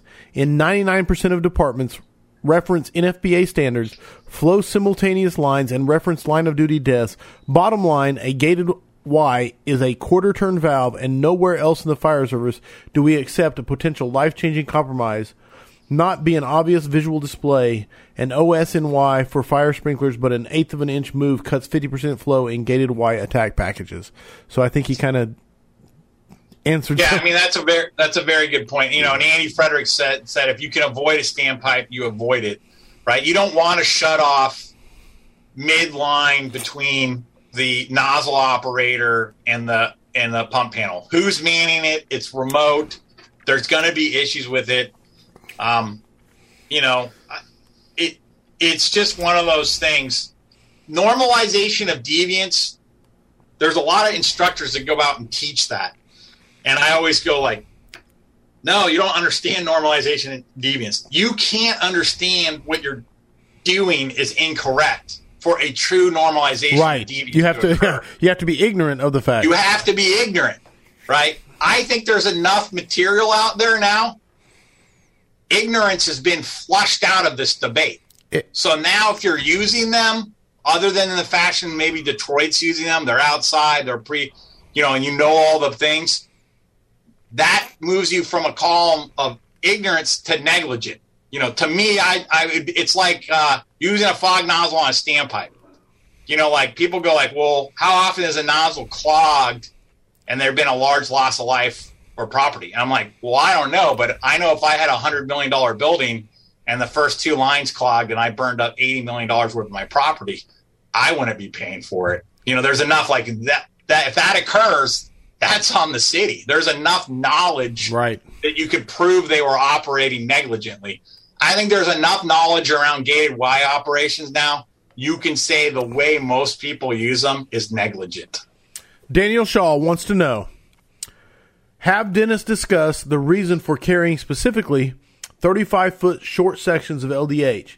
He talked about this at Water on the Fire and blew my mind on the detail he puts into the decision-making. I've become, most fire engines are about 30 to 33 feet long now. And the reason LDH hose comes in 100-foot sections is twofold. First, the couplings are the most expensive thing on the hose. And then secondly, because it's LDH, it takes up the most room in the supply bed. So one of the things when Oakland went to 4-inch hose, I wanted them to be in 75-foot lengths because it would be half the length of the rig and a 35, and then I could do 35s and I'd be good. If I had a rear intake, a front intake, and a side intake, I could pretty much do everything that I wanted.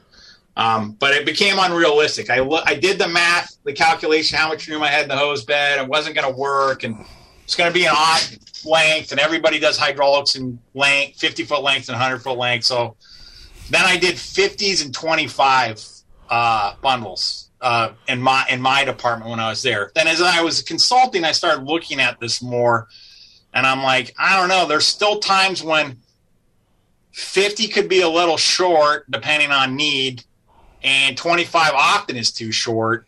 And then like 235s would always get me to 70 if a coupling was in the wrong place. So then I started thinking about identifying hose, and what I like is a band at the 50 and a double band at the 25s. So if you look, I know everybody's been there. Anyone who's been a pump operator has gone back and they see a coupling away from the bumper and they wonder, like, how far is that coupling away from my bumper? Is my 50 going to make it to my side intake? If I do a 50 here, am I going to have too much hose in the back? If I have a rear intake, or should I just pull to the next coupling? Where am I in this? Well, if you have a double band on the 25-foot sides, if you see the double band laying right there on the tailboard, you know that thing's 25 feet back, right? The next coupling is 25. If you don't see the double band, you know it's closer than 25 feet to the tailboard. Basically most pumpers, if you measure from the eyelet of the pump to the tailboard, it's around 16 feet often.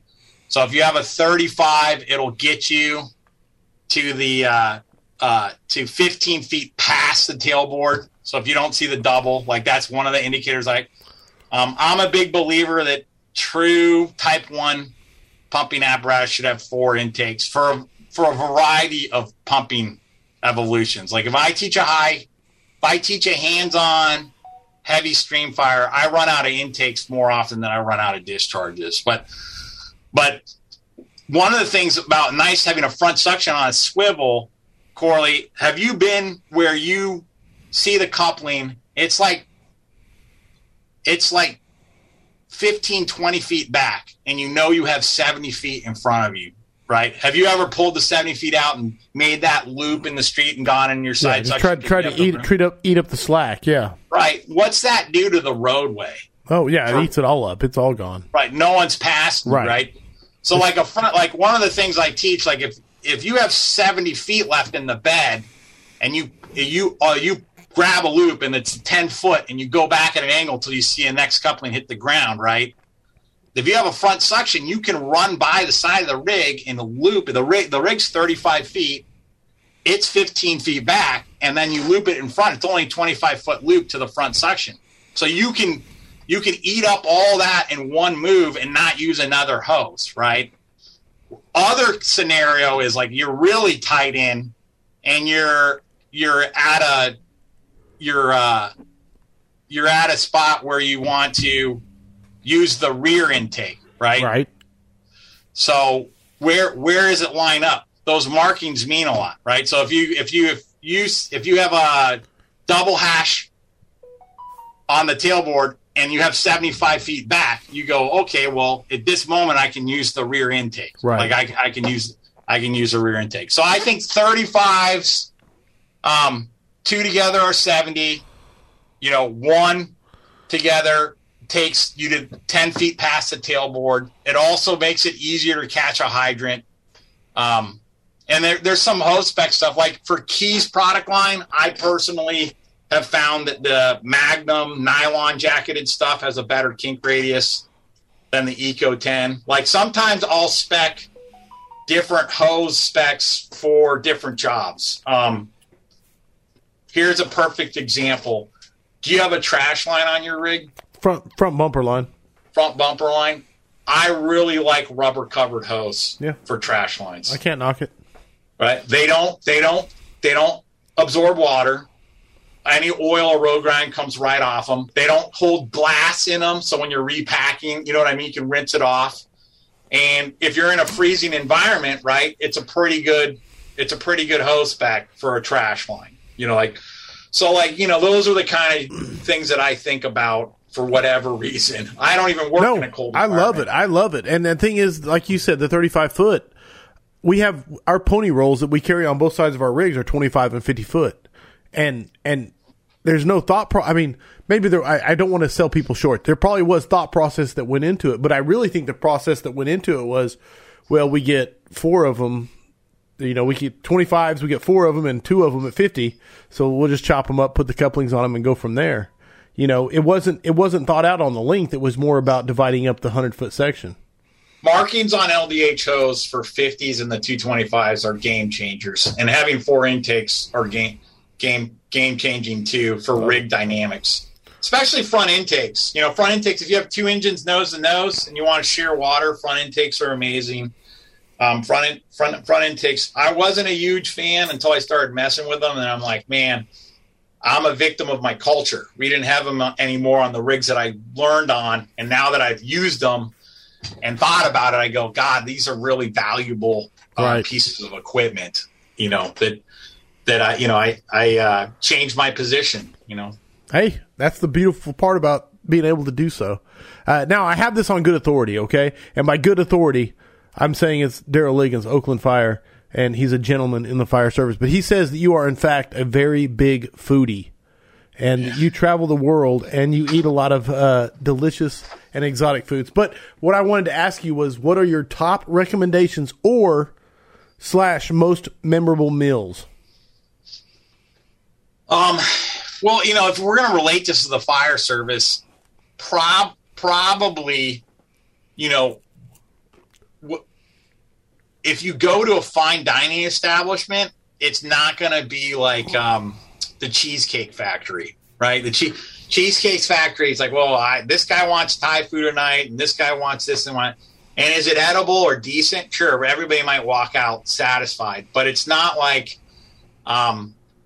going to a very place that focuses on one thing. Okay. So like there's a very famous guy who does Vietnamese food in Portland and he's a white dude. He lived in Asia and everything, and he just does one type of Vietnamese food, you know, and you know, that's an example of that. So a lot of things that I like are simple, you know, like street food. So I spent a little over a month in China with my father around 2004. And we hired a guide, and we went from Shanghai to Beijing.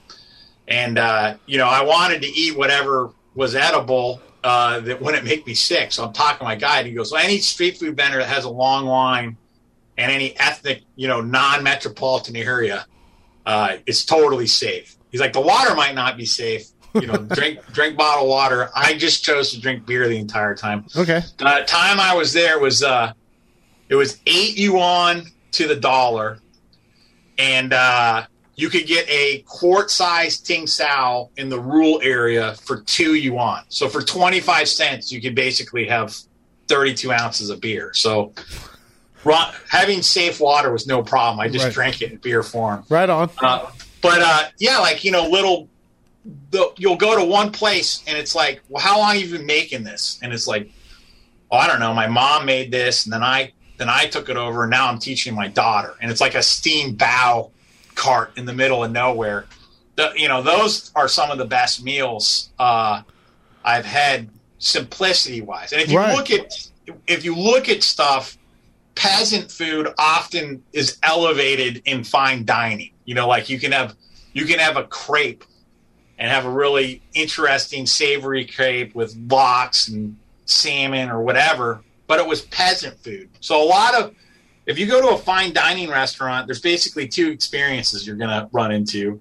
First, the bill's going to be very expensive. And second, there's going to be very limited choice. Right. It's going to be like, it's a master cooking, and he's going to say, this is what I'm making look tonight. At what's in season, and this is what you're getting. And hopefully it'll be courses. There's a Michelin star restaurant, 2 Michelin star restaurant in Oakland. I haven't been there for years. I've eaten there a couple times. Camise. It's particularly good. And I want to support the cooking community in Oakland, obviously. But I have found that a lot of the best food. I was in New Orleans. And Station 29, I kind of met with them down in French Quarter, and they told me to go out in the cemetery district. And they said, hey, when you're out there, there's a fish fry kitty corner of this firehouse. All they do is, I think it was catfish. All they do is catfish, and they catch it themselves and they fry it. And it's like, that's the best fried fish I've ever had. I still remember it. It was crispy. It was delicious. Then the opposite experience is if you're in New Orleans, 2 restaurants I'd recommend is Bayona, which is kind of like maybe a couple items on the menu, pretty expensive price point. Then the other one's Two Jacks, which is owned by an Oriental family, but it's the second oldest restaurant in New Orleans, and they just kept the menu. Right. You don't have to be of that ethnic background to make good food, right? Like if you eat at a fresh restaurant in New York City, I guarantee you the staff's mainly Hispanic, right? So like, this all equates back to the fire service, right? Okay. You don't have to work for a busy fire department to be a good nozzleman, right? You don't have to work for a fire department that has nothing but static beds on it to realize the benefit. You don't have to work for LA or Boston or New York to be like, hey, we should have one of these, right? But ultimately, there's acid, fat, protein, and sweetness, right? What you're trying to do, I think the hardest thing that when I get hired as a consultant is a lot of people think I'm just going to come and copy what I did in Oakland and put it there.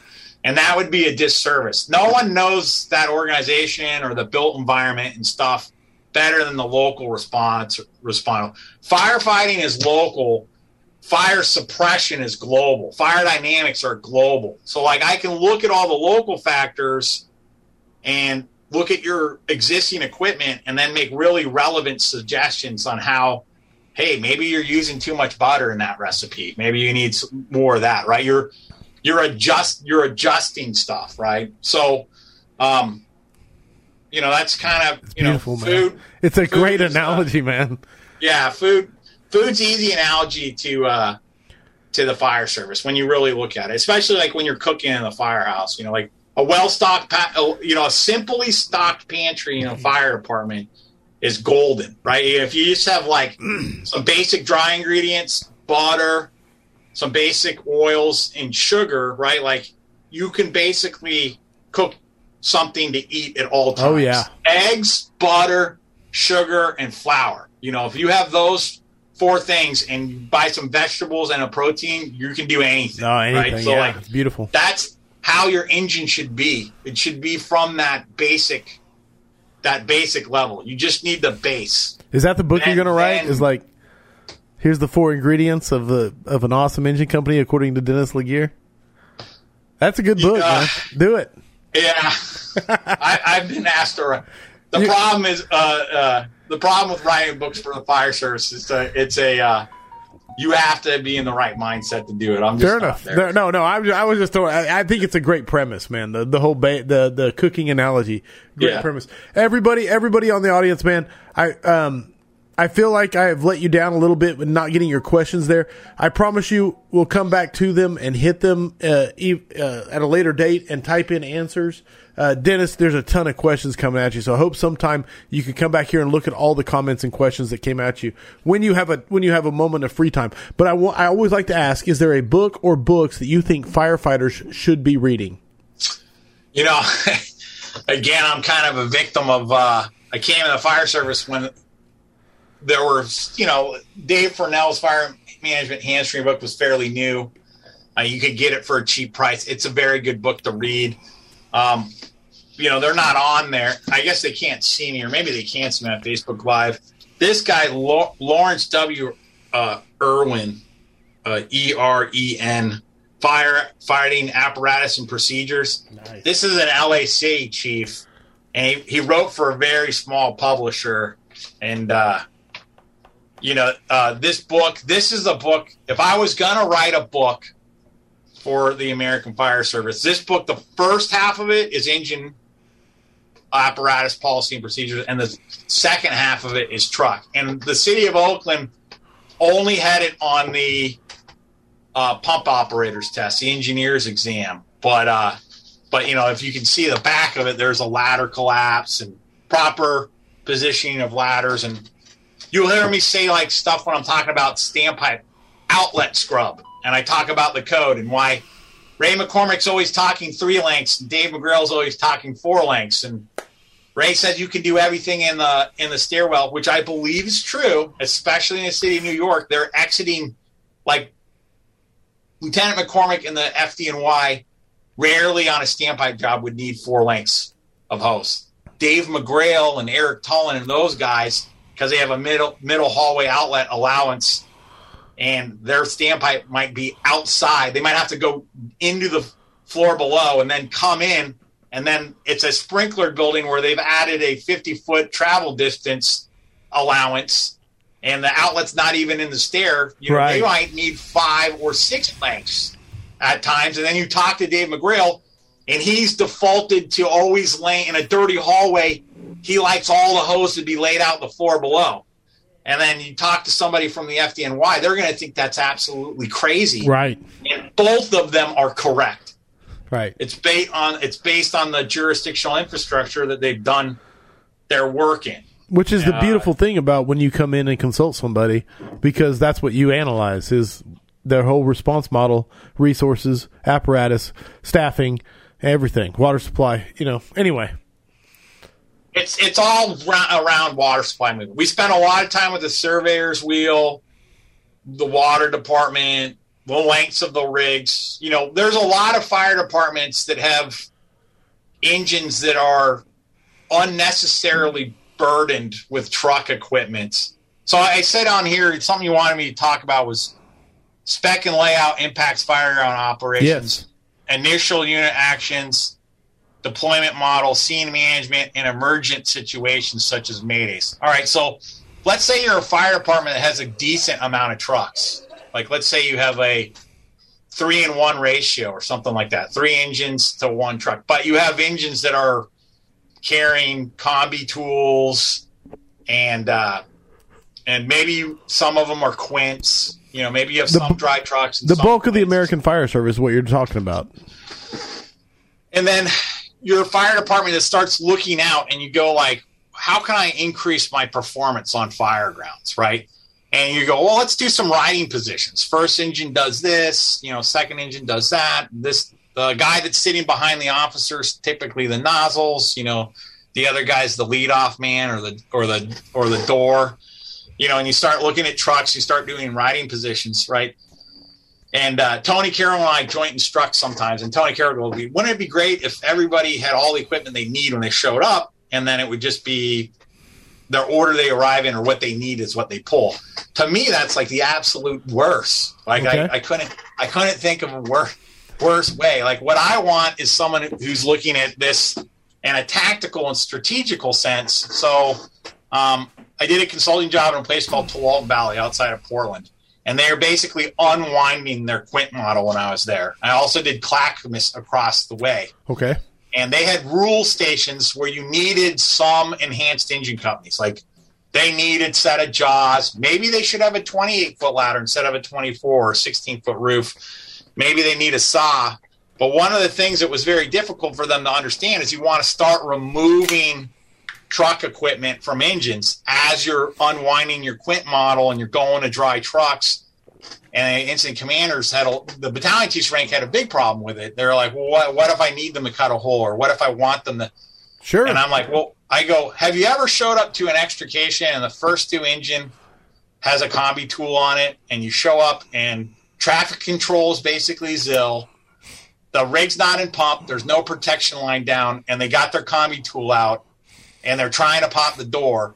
And the brand new dry truck company that has a full set of extrication equipment, that lays the mat down, that has a plan ever in place, is 3 minutes out.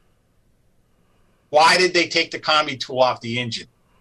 Well, it's tactical discipline. They should have realized that trucks 3 minutes out. Our job's patient care, traffic control, calling PD, getting it set up, getting a protection line down, right? But the tool's there calling you. Hey, you can get to the patient better if you just pop the door. Everyone's going to do that. Like, it's very hard in an emergency not to do that. So spec and layout does dictate response, right? So what's the easiest correct there? If you just unwound 5 quints and opened 5 dry truck companies and a rescue in your county, and you've made those dedicated trucks, and you used to have a bunch of engines with a lot of truck equipment on it, and you don't want them doing truck work anymore, what should you be doing? Yeah, getting that equipment off there. You should get that equipment off. 100%. And as you get that equipment off, what can you do to the engine?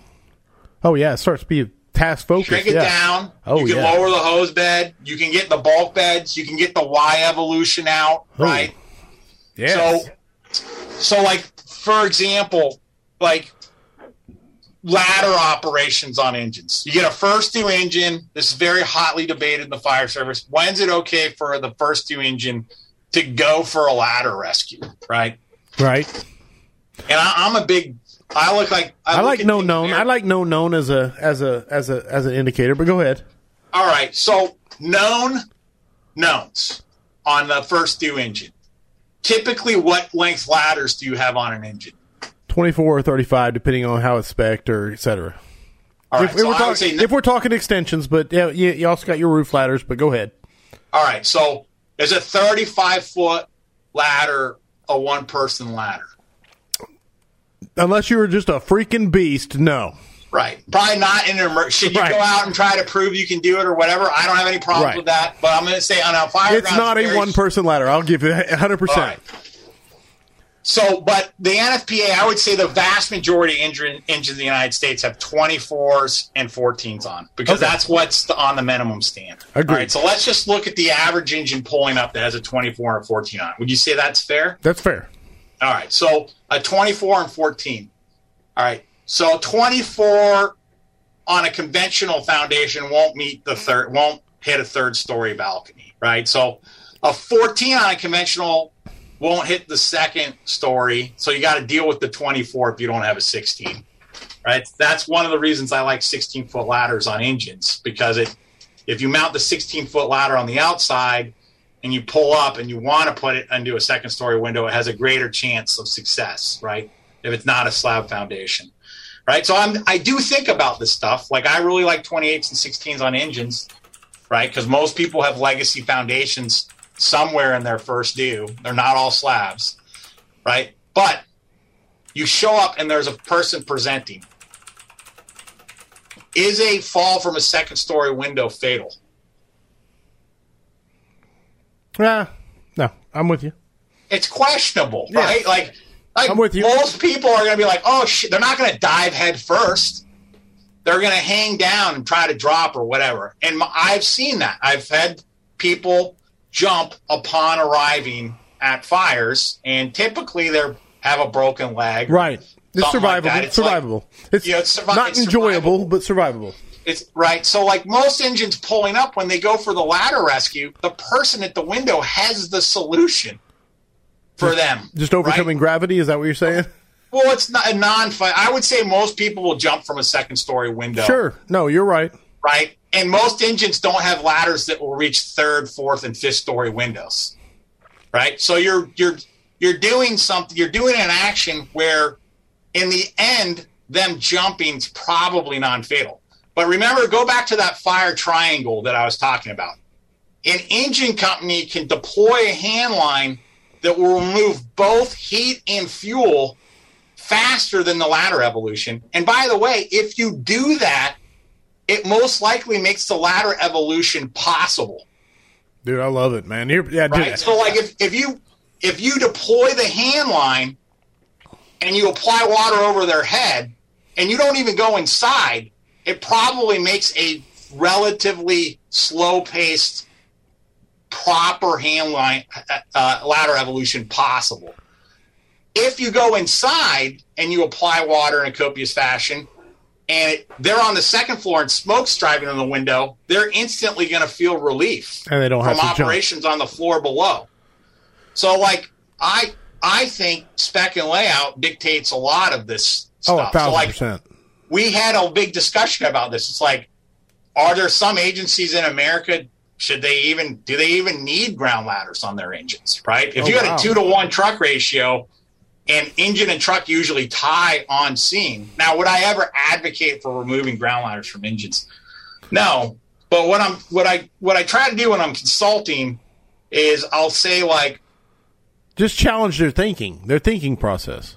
Engines are fine with pre-connects, but they're not okay without a small line bulk bed. You can have one and not the other. The small line bulk bed can stretch short fast, medium fast, long fast. Right? It can do complex and uncomplex. It can do vertical challenging, vertical easy, well hole, non-well hole. It can do travel distance hard, technical. Like if you design it like they Palo Alto design it, where you can shoulder load all the hose, you can go around objects and stuff like that. Pre-connects are only good in their pre-connected length. That's why there's all sorts of solutions for lengthening pre-connects. I keep a bundle here for my pre-connect. And I found that in the city of Richmond. They have a 350 line. They're DC Beltway influenced. Mm-hmm. And then I started noticing on some engines there's an extra roll of hose. And I go, like, what's that here for? Well, in these certain projects, we really need it to be 400. So it's there. I go, well, why don't you just unconnect it and add that length of hose? And then if you need it, it's already on the line, right? So, like, I honestly think if you're grabbing a bundle on an engine regularly and it's not related to standpipe operations, you have troubled spec and layout. The bundle, imagine this, like, history-wise. There was no pre-connected hose. What invented the bundle? The standpipe or the pre-connected hose? Probably a little bit of both. Okay. Because once you've pre-connected a line and you've fallen short, how many times are you going to do that where you got to go back to the rig and then find hose until you go, like, oh, wait a minute, when we fall short, we should have something ready to go. Right. So, like, if you look at a department that's in all static beds, they don't recognize their bundle as something to extend a hose line with. It's just not in their mindset because they don't stretch short. Like, it doesn't happen. It will happen. I'm not saying they're perfect. Right. That's not your point. Next line, I tell people all the time, let's say you go do apartment fire and you have a fire that's on the second floor, right? Okay. And the 200 foot's made it. And you're pulling the second line to Division 2. Why should you not pull the second 200-foot pre-connect? Why should you not? I'm going to say this building's 4 stories. Go to fill me in. The second line in a multiple dwelling fire shall be easily able to stretch at least one length longer than the first line. Okay. The reason why is, where does the second line often need to be in operation? The floor above. Okay.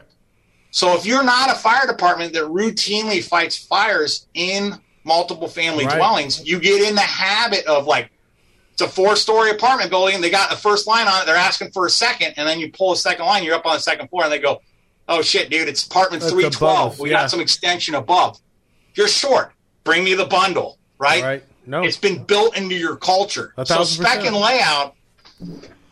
So back to how it dictates strategy and tactics. So one of the fire departments I consulted with, Tualatin Valley, I started doing this rabbit hole thing with them. And eventually the hose and nozzle committee said, well, I don't understand why we have any pre-connects. Why don't we just have 2 3/4 bulk beds and a big bulk bed of 2.5, and that'll just be our attack package. And we're going to just have that. And I said, hey, that's fine. Right? That's going to be a huge cultural change. I don't know if you guys can do it as a 25-station fire department. Like, the rural firefighters are like, what? Why are we getting rid of pre-connects? Right. But I told the battalion chiefs, how often do you show up and you have 3, 4, or 5 lines deployed off one engine?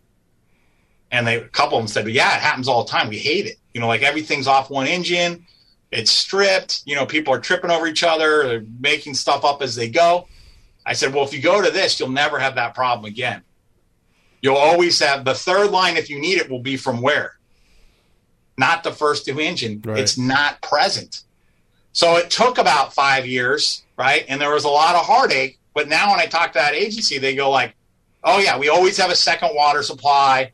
If we need a third line, it's always off a redundant engine. Why? Because it's just not possible to screw it up. They can only deploy 2 3/4 off the rig. That's it. So Chicago is a perfect example of this back in the day. They used to do 750 pumps and only had 2.5-inch hose. 3 beds of 2.5. 1, 2, 3, that's a 750 flow, right? Right. So it was all set up. 1 line, 2 line, that's it. Master streams were 750, right? Then ultimately they said, hey, small line's important. We're going to do some changes, right? But ultimately we want to keep things as simple as possible. And if you take pre-connects away from a fire department, well, how many evolutions do you need to teach when you're deploying a hand line? Well, it's more than if you just have pre-connects. So. Well, if you have a pre-connect, if this is when we pull the 150, Dennis. This is when, if it's 3 stories and under, we can get away with the 300, but make sure, because sometimes we overstretch that.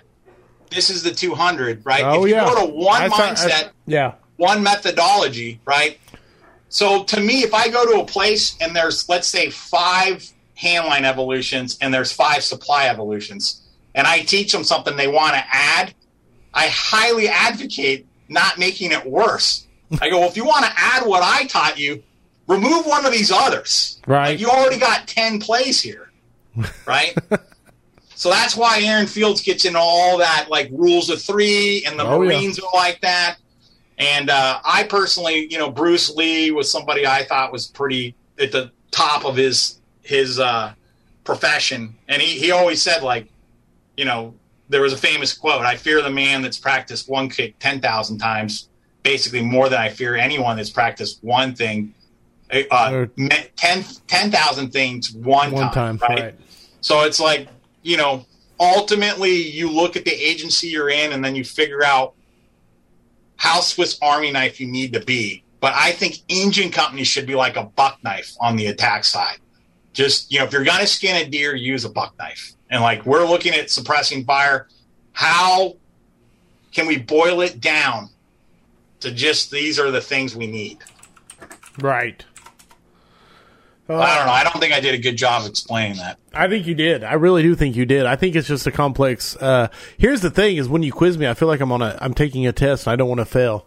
And I'm like, it's not like that at all. Like a deer. I like you. It gets people to think. So that emergent situation, right? Okay. That emergent situation. If you have somebody yell that they are out of water on the fire ground, right? You have somebody come up on the radio, they have a loss of water in their hand line.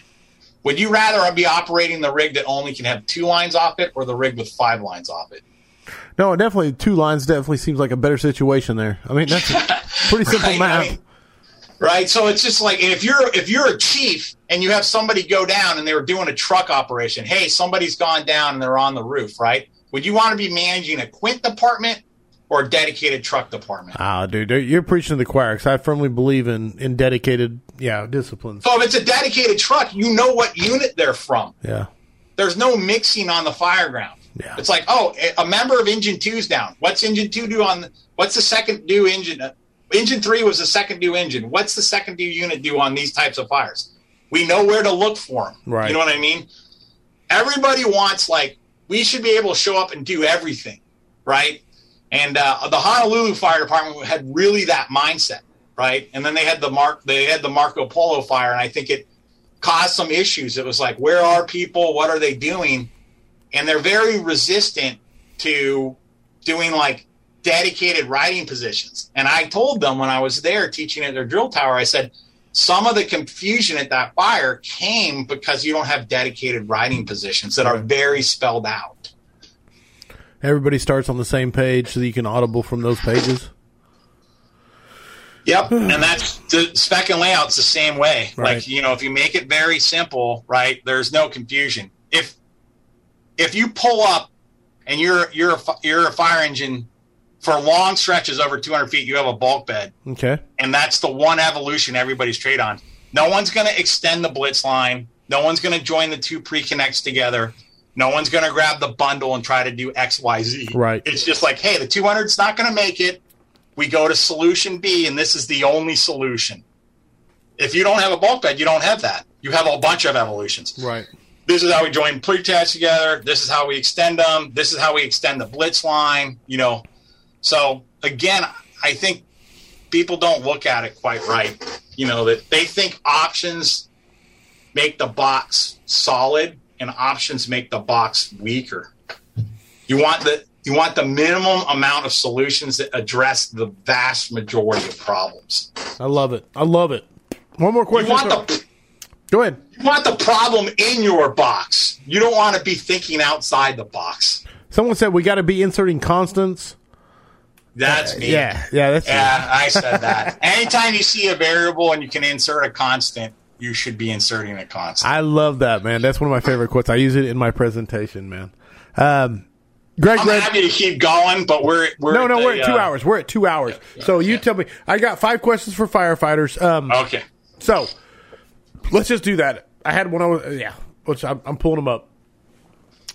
I want you to be filled honor, Dennis, okay? I'll get you out of here. I know it's late over there. Oh, it's okay. In California. I don't want to run over the all-time record. What's the all-time record? It has to be Ike. Ike has to have it. I think he's close to 3 hours. So all right. Yeah, you got a long safe. buffer. Yes. Yeah, I'm safe. This is the final time that the original 119 episodes, 5 questions for firefighters. This is the last time the original 5 questions for firefighters will be asked. So hope you feel very honored. Here we go. Number 1. And here's the deal. There are no correct answers. It's 100% your opinions. I pass out the points. It's 100% my opinion on how good you did on the answer. So, all right. 5 questions for firefighters. Number 1. What is the number 1 issue facing the modern fire service?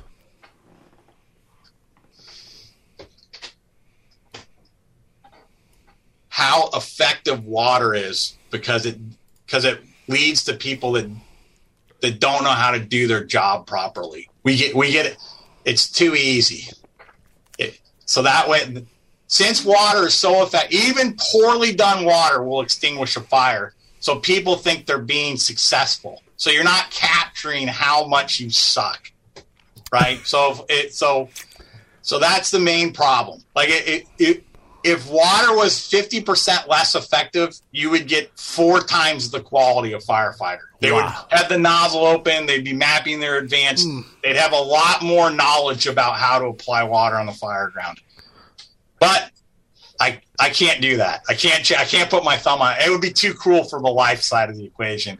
No, 100%. I like it. So I really think that's the big problem. Understanding how water is applied and the way to do it properly is the number 1 problem. I love that. So if I can encapsulate it, it's if the modern American fire service understood how much they actually suck and how good water is.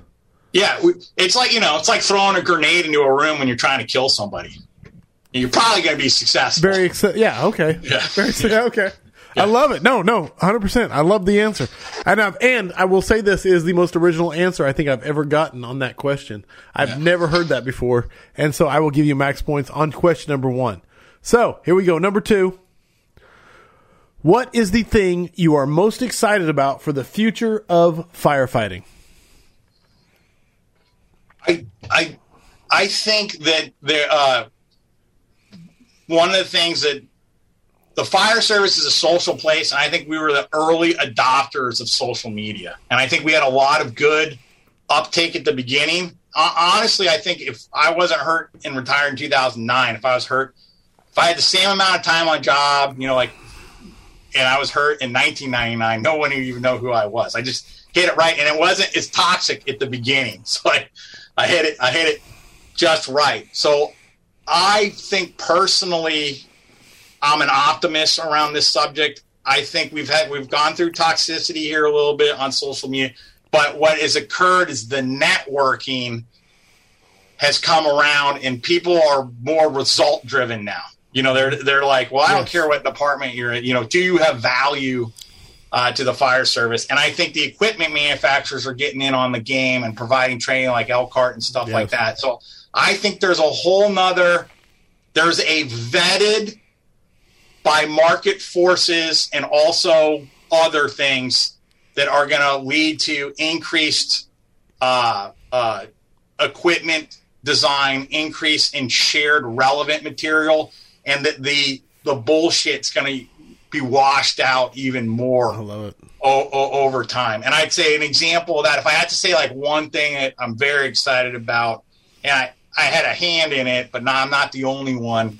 We could go on a history of why it occurred, but I think the large handline attack package of the future of the American Fire Service, if your target flow is between 250 and 265, it's going to be 2.25, 2.3 inch hose, and it's going to be a dedicated.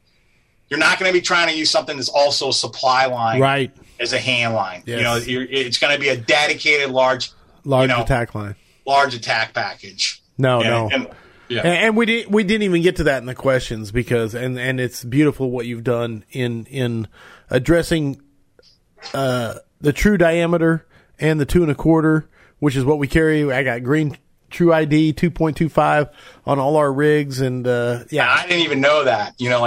They told me they can't even make it fast enough anymore. Like, it's just going. There's a few things I want to change on it. There's some coupling stuff. The coupling stuff I wanted. I was going to even bring it up, but that's okay. What I think can be done with that is that where the lugs are on the coupling, I think we can do a ring that's full height of the lug all the way around. Right. So when you tip it forward, it'll actually have that same approach angle that was in the old 2.5 inch right. coupling. So it won't hit the threads. So it won't hit. It would be very simple to do. Yeah, I've actually told the key about it. Unfortunately, they're like a lot of companies. They got irons all over. Sure. No doubt about it. Especially like with COVID and stuff. I don't actually make any money from the sales of any of that stuff. I just did it because I wanted it for clients. No, and I don't think people understand the impact you've had on, not only that, but nozzle size. Here's a weird one. It's a 13/16. Yeah, and it's not just me. Other people are like, this is basically 150 at 60. I kind of wanted to see if it would work on 1.5 hose. And the pendulum's gonna swing too far one direction. Sure. We're gonna be down to I have a 27/32 step that didn't work worth a shit on 1.5 hose. So there's a whole waste bin of failed Dennis ideas, out in the backyard. So, fair enough. You talked to DC about all the 1.5 stuff and all that kind of thing, and I made the 27/32 for DC because I wanted to see if 150 at 50. There's just so little surface area in that bottom 36 inches of 1.5 inch. I think Kentland runs a 150 at 75 on theirs, but yeah, it's still a very wild line. And here's the real rub with that. As the hose size gets smaller, the amount of water, so in the last 72 inches of 1.75 versus 1.88, it's 6.2 versus 7.2 water system weight. So it's about an extra pound of water. But when you're talking about most 1.5 is 1.5/8, and now you have True ID 1.75. There was a time when it was easier for me to get people an 1.75 by buying 1.5 hose. Gotcha. There was 1.5 hose that was closer to 1.75 than 1.75 hose. Right.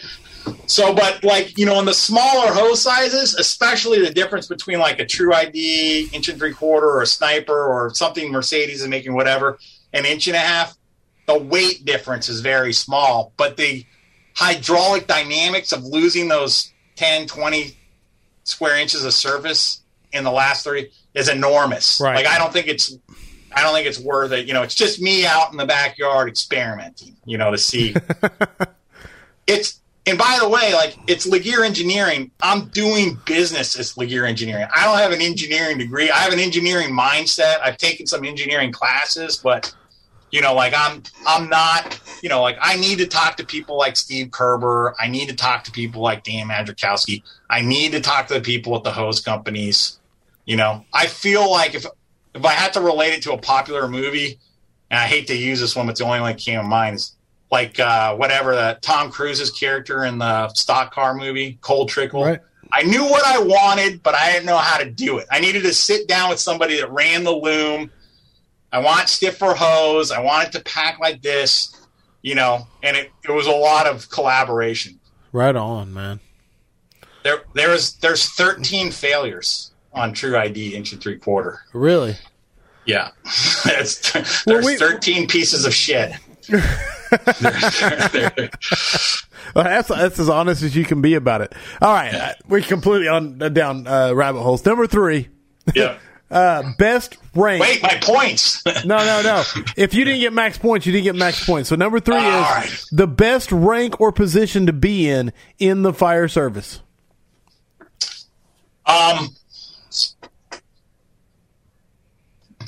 It took me a long time to like company officer as a lieutenant, and then when I made captain in Oakland, captain is in a single house. And if you have 2 good lieutenants in 2 different crews, you basically can kind of set the tempo for the entire firehouse. And then if you have a couple good chiefs and they realize that the captain of that firehouse is really in charge of the day-to-day problems and stuff, and you talk to your lieutenants and you say, hey, if it's an emergent thing, deal with it with your battalion chief that shift, but like house problems, everything, I want to come through me. If you can create that culture, like that, captain of a single house with 2 lieutenants is probably the most rewarding position where you can really dial. And it took me a while to figure that out, and I didn't get to do enough time in that position. So, I look back at my days of driving. That's where I felt most confident. Right. Believe it or not, I slept best as a member of a ladder company that's in the bird dog or irons position. Actually, I was pretty comfortable tillering too. Like, those were the best nights of sleep. So I kind of feel like when you look at your career, everyone's going to have different answers to this. And sure.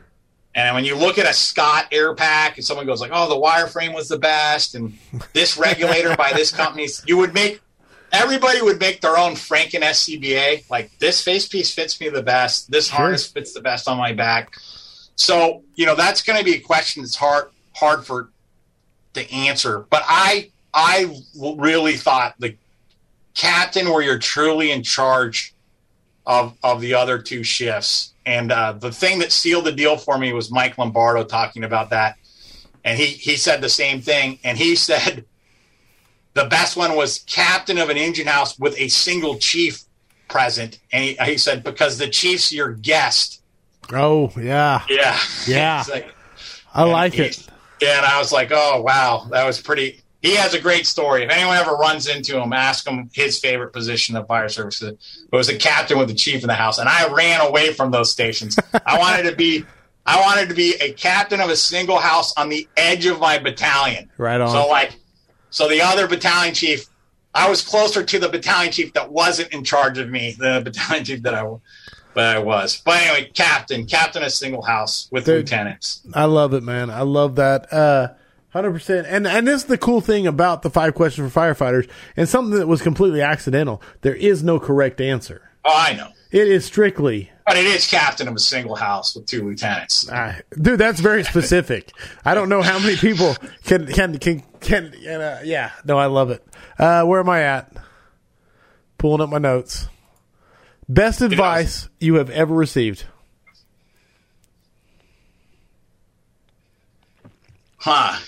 Best advice I ever received. Let me think about that. I'll answer the 5th one. Come back to that. Okay. Number 5. Coming at you. Heavy fire. Searchable space. Would you rather be assigned to the nozzle or first in on VES? Nozzles. You can make a larger impact. You can make the VES possible. Like, you can make a larger impact. That's like, do you want to be the wide receiver that's being thrown the touchdown pass, or do you want to be one of the members that might block on the football field? It's like, you want to be the guy receiving the ball. I love it, dude. No, I can't. And because of the analogy, that's max points on that one, because the analogy is beautiful for how it plays out, and that's what I'm looking for. So I still got to throw it to you because you haven't answered number 4. best advice. We'll wrap this up as soon as you answer number 4. Yeah. So best advice. I told you I got some, disappointing news today about something that I thought was going to occur maybe a few years from now, but it's going to have to be delayed. Right. No specifics, but yeah, you did mention it. And it was something I had a hard date in my mind, I was like, and I was like, it's definitely not going to be what I thought it was. It's not the end of the world, but I think my wife, and I'm horrible at this, but you should only really worry about things that you have some reasonable ability to change. Like, I'm like, I think the fire service is full of people that can make really good changes in their company, at their company level, and they're freaked out because like the policy's bad or whatever's bad. My wife told me today, like when this thing happened, she's like, well, there's nothing you can do about that. It's like, it's either going to be a problem or it's not going to be a problem. And she's right. Like this particular thing, it's just like, basically it's tied to bureaucracy. Right. And there's nothing, it's like, I'm just in the tool. So I would say probably, and I've heard different versions of this from multiple people, to like focus on the stuff that you can change, or when there's a huge problem and there's nothing you can do about it, try to put it out of your head or whatever. Right. And I would say that's probably easier said than done, but probably universally a good thing. Beautiful. And one of my favorite pieces of advice, so of course you get max points on this one, because circle of influence, circle of concern, Stephen Covey, when he talks about it, he talks about this is what you can affect. This is all the shit that you worry about, So yeah, I've never heard any of that stuff. No, it's beautiful, dude. But like you said, it's been said 1,000 times, 1,000 ways, and your wife encapsulated it, and you just encapsulated it beautifully. And so there it is. The 5 questions for firefighters, according to fire engineer, hydraulic engineer, water wizard, Dennis LeGear. The nozzles is definitely the correct answer on that last one. No, hey, that's what I judge it on, is how much passion is behind the answer. Yeah. So officially, 119 scraps are in the books. The last time, the original 5 questions for fire. Here's the deal, guys. I don't even know what I got. Ray McCormick coming on in a few days. It's like on Saturday, New Year's Day, first episode of 2022, and I have to have 5 new questions to ask him. I've had a whole bunch given to me by people and viewers and et cetera. I have no idea what the next 5 questions are going to be. I just want them to be as good as the first 5. So anyway, we'll see how that goes. If someone wants to get a hold of you, if they want to bring you in to consult, et cetera, or just reach out to you and ask a question. A lot of people had questions I didn't get to. Guys, I apologize. Before I let you answer, Dennis, I'm going to tell everybody this. I'm working on a way to be the audience gets to interact better with the scrap. And I'm going to try and unveil it with Ray Mac here this week, but I don't know if it'll happen. So anyway, back to Dennis. How to get a hold of you? Email. Dennis at hydrantsnozzles.com is the best way. And I'm the only Dennis LeGear listed in the United States, so it's very easy to find my proper email address. The website's not changing because someone built it for me and I have no idea how to do it, and it was given as a gift. So I've heard people go like, update it, blah, blah, blah. The email's on there. Email's best.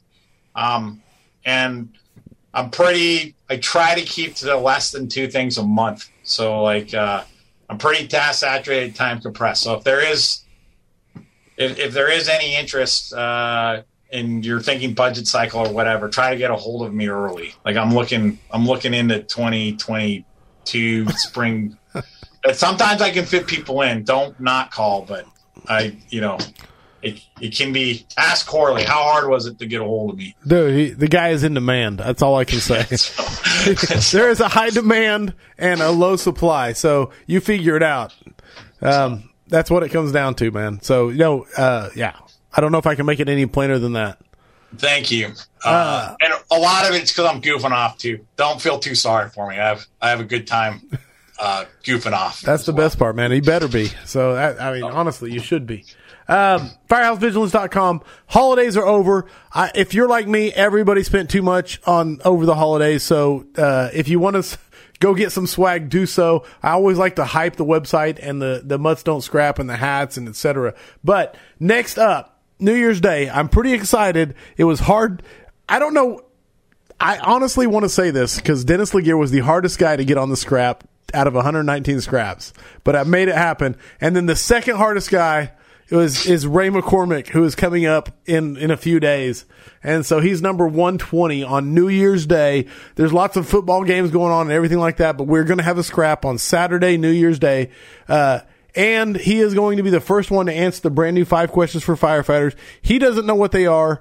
I don't know what they are. It'll be fun for everybody. Next place I'm heading is CF Tactics Fire School in February down there in Pensacola. I'm excited. If you are going to be there, please look me up. I love to get pictures with everybody. I love to post those pictures and put hashtag Mutts Don't Scrap. If you, all my housekeeping right here at the end. If you think the scrap brings value to the fire service, please go to firehousevigilance.com. Please support it in any way, shape, or form. I'm working on some way to I don't know. I'll work on it. I'll tell you what I'm working on later. Final things. I got to show off these because Ray Dorival sent me this one. Man, I don't know if I can get it to, if the lights will let it focus. There it is. Way of the nozzle. Make the push. Beautiful, man. There's the smoke coming out of the skull. Yeah. Miami fire. Miami-Dade County, nice. Florida fire. Yes. That's from Dorival. The black, big black, sending that to me. Ortega. This one came in. Firehouse 3. Same place. Miami-Dade. These guys are awesome, man. I love them. I wanted to send it out and say thank you guys. They're going in the flag back there with all the rest of them.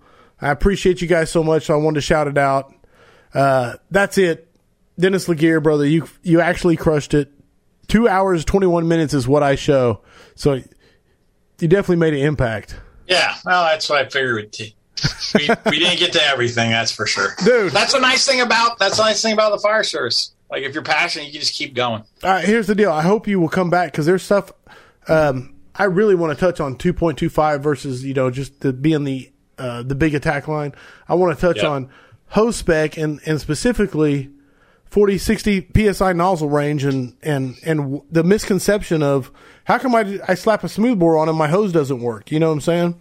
I have a little chart here. I haven't shown anybody that I was going to try to share tonight. Man. I love exclusives.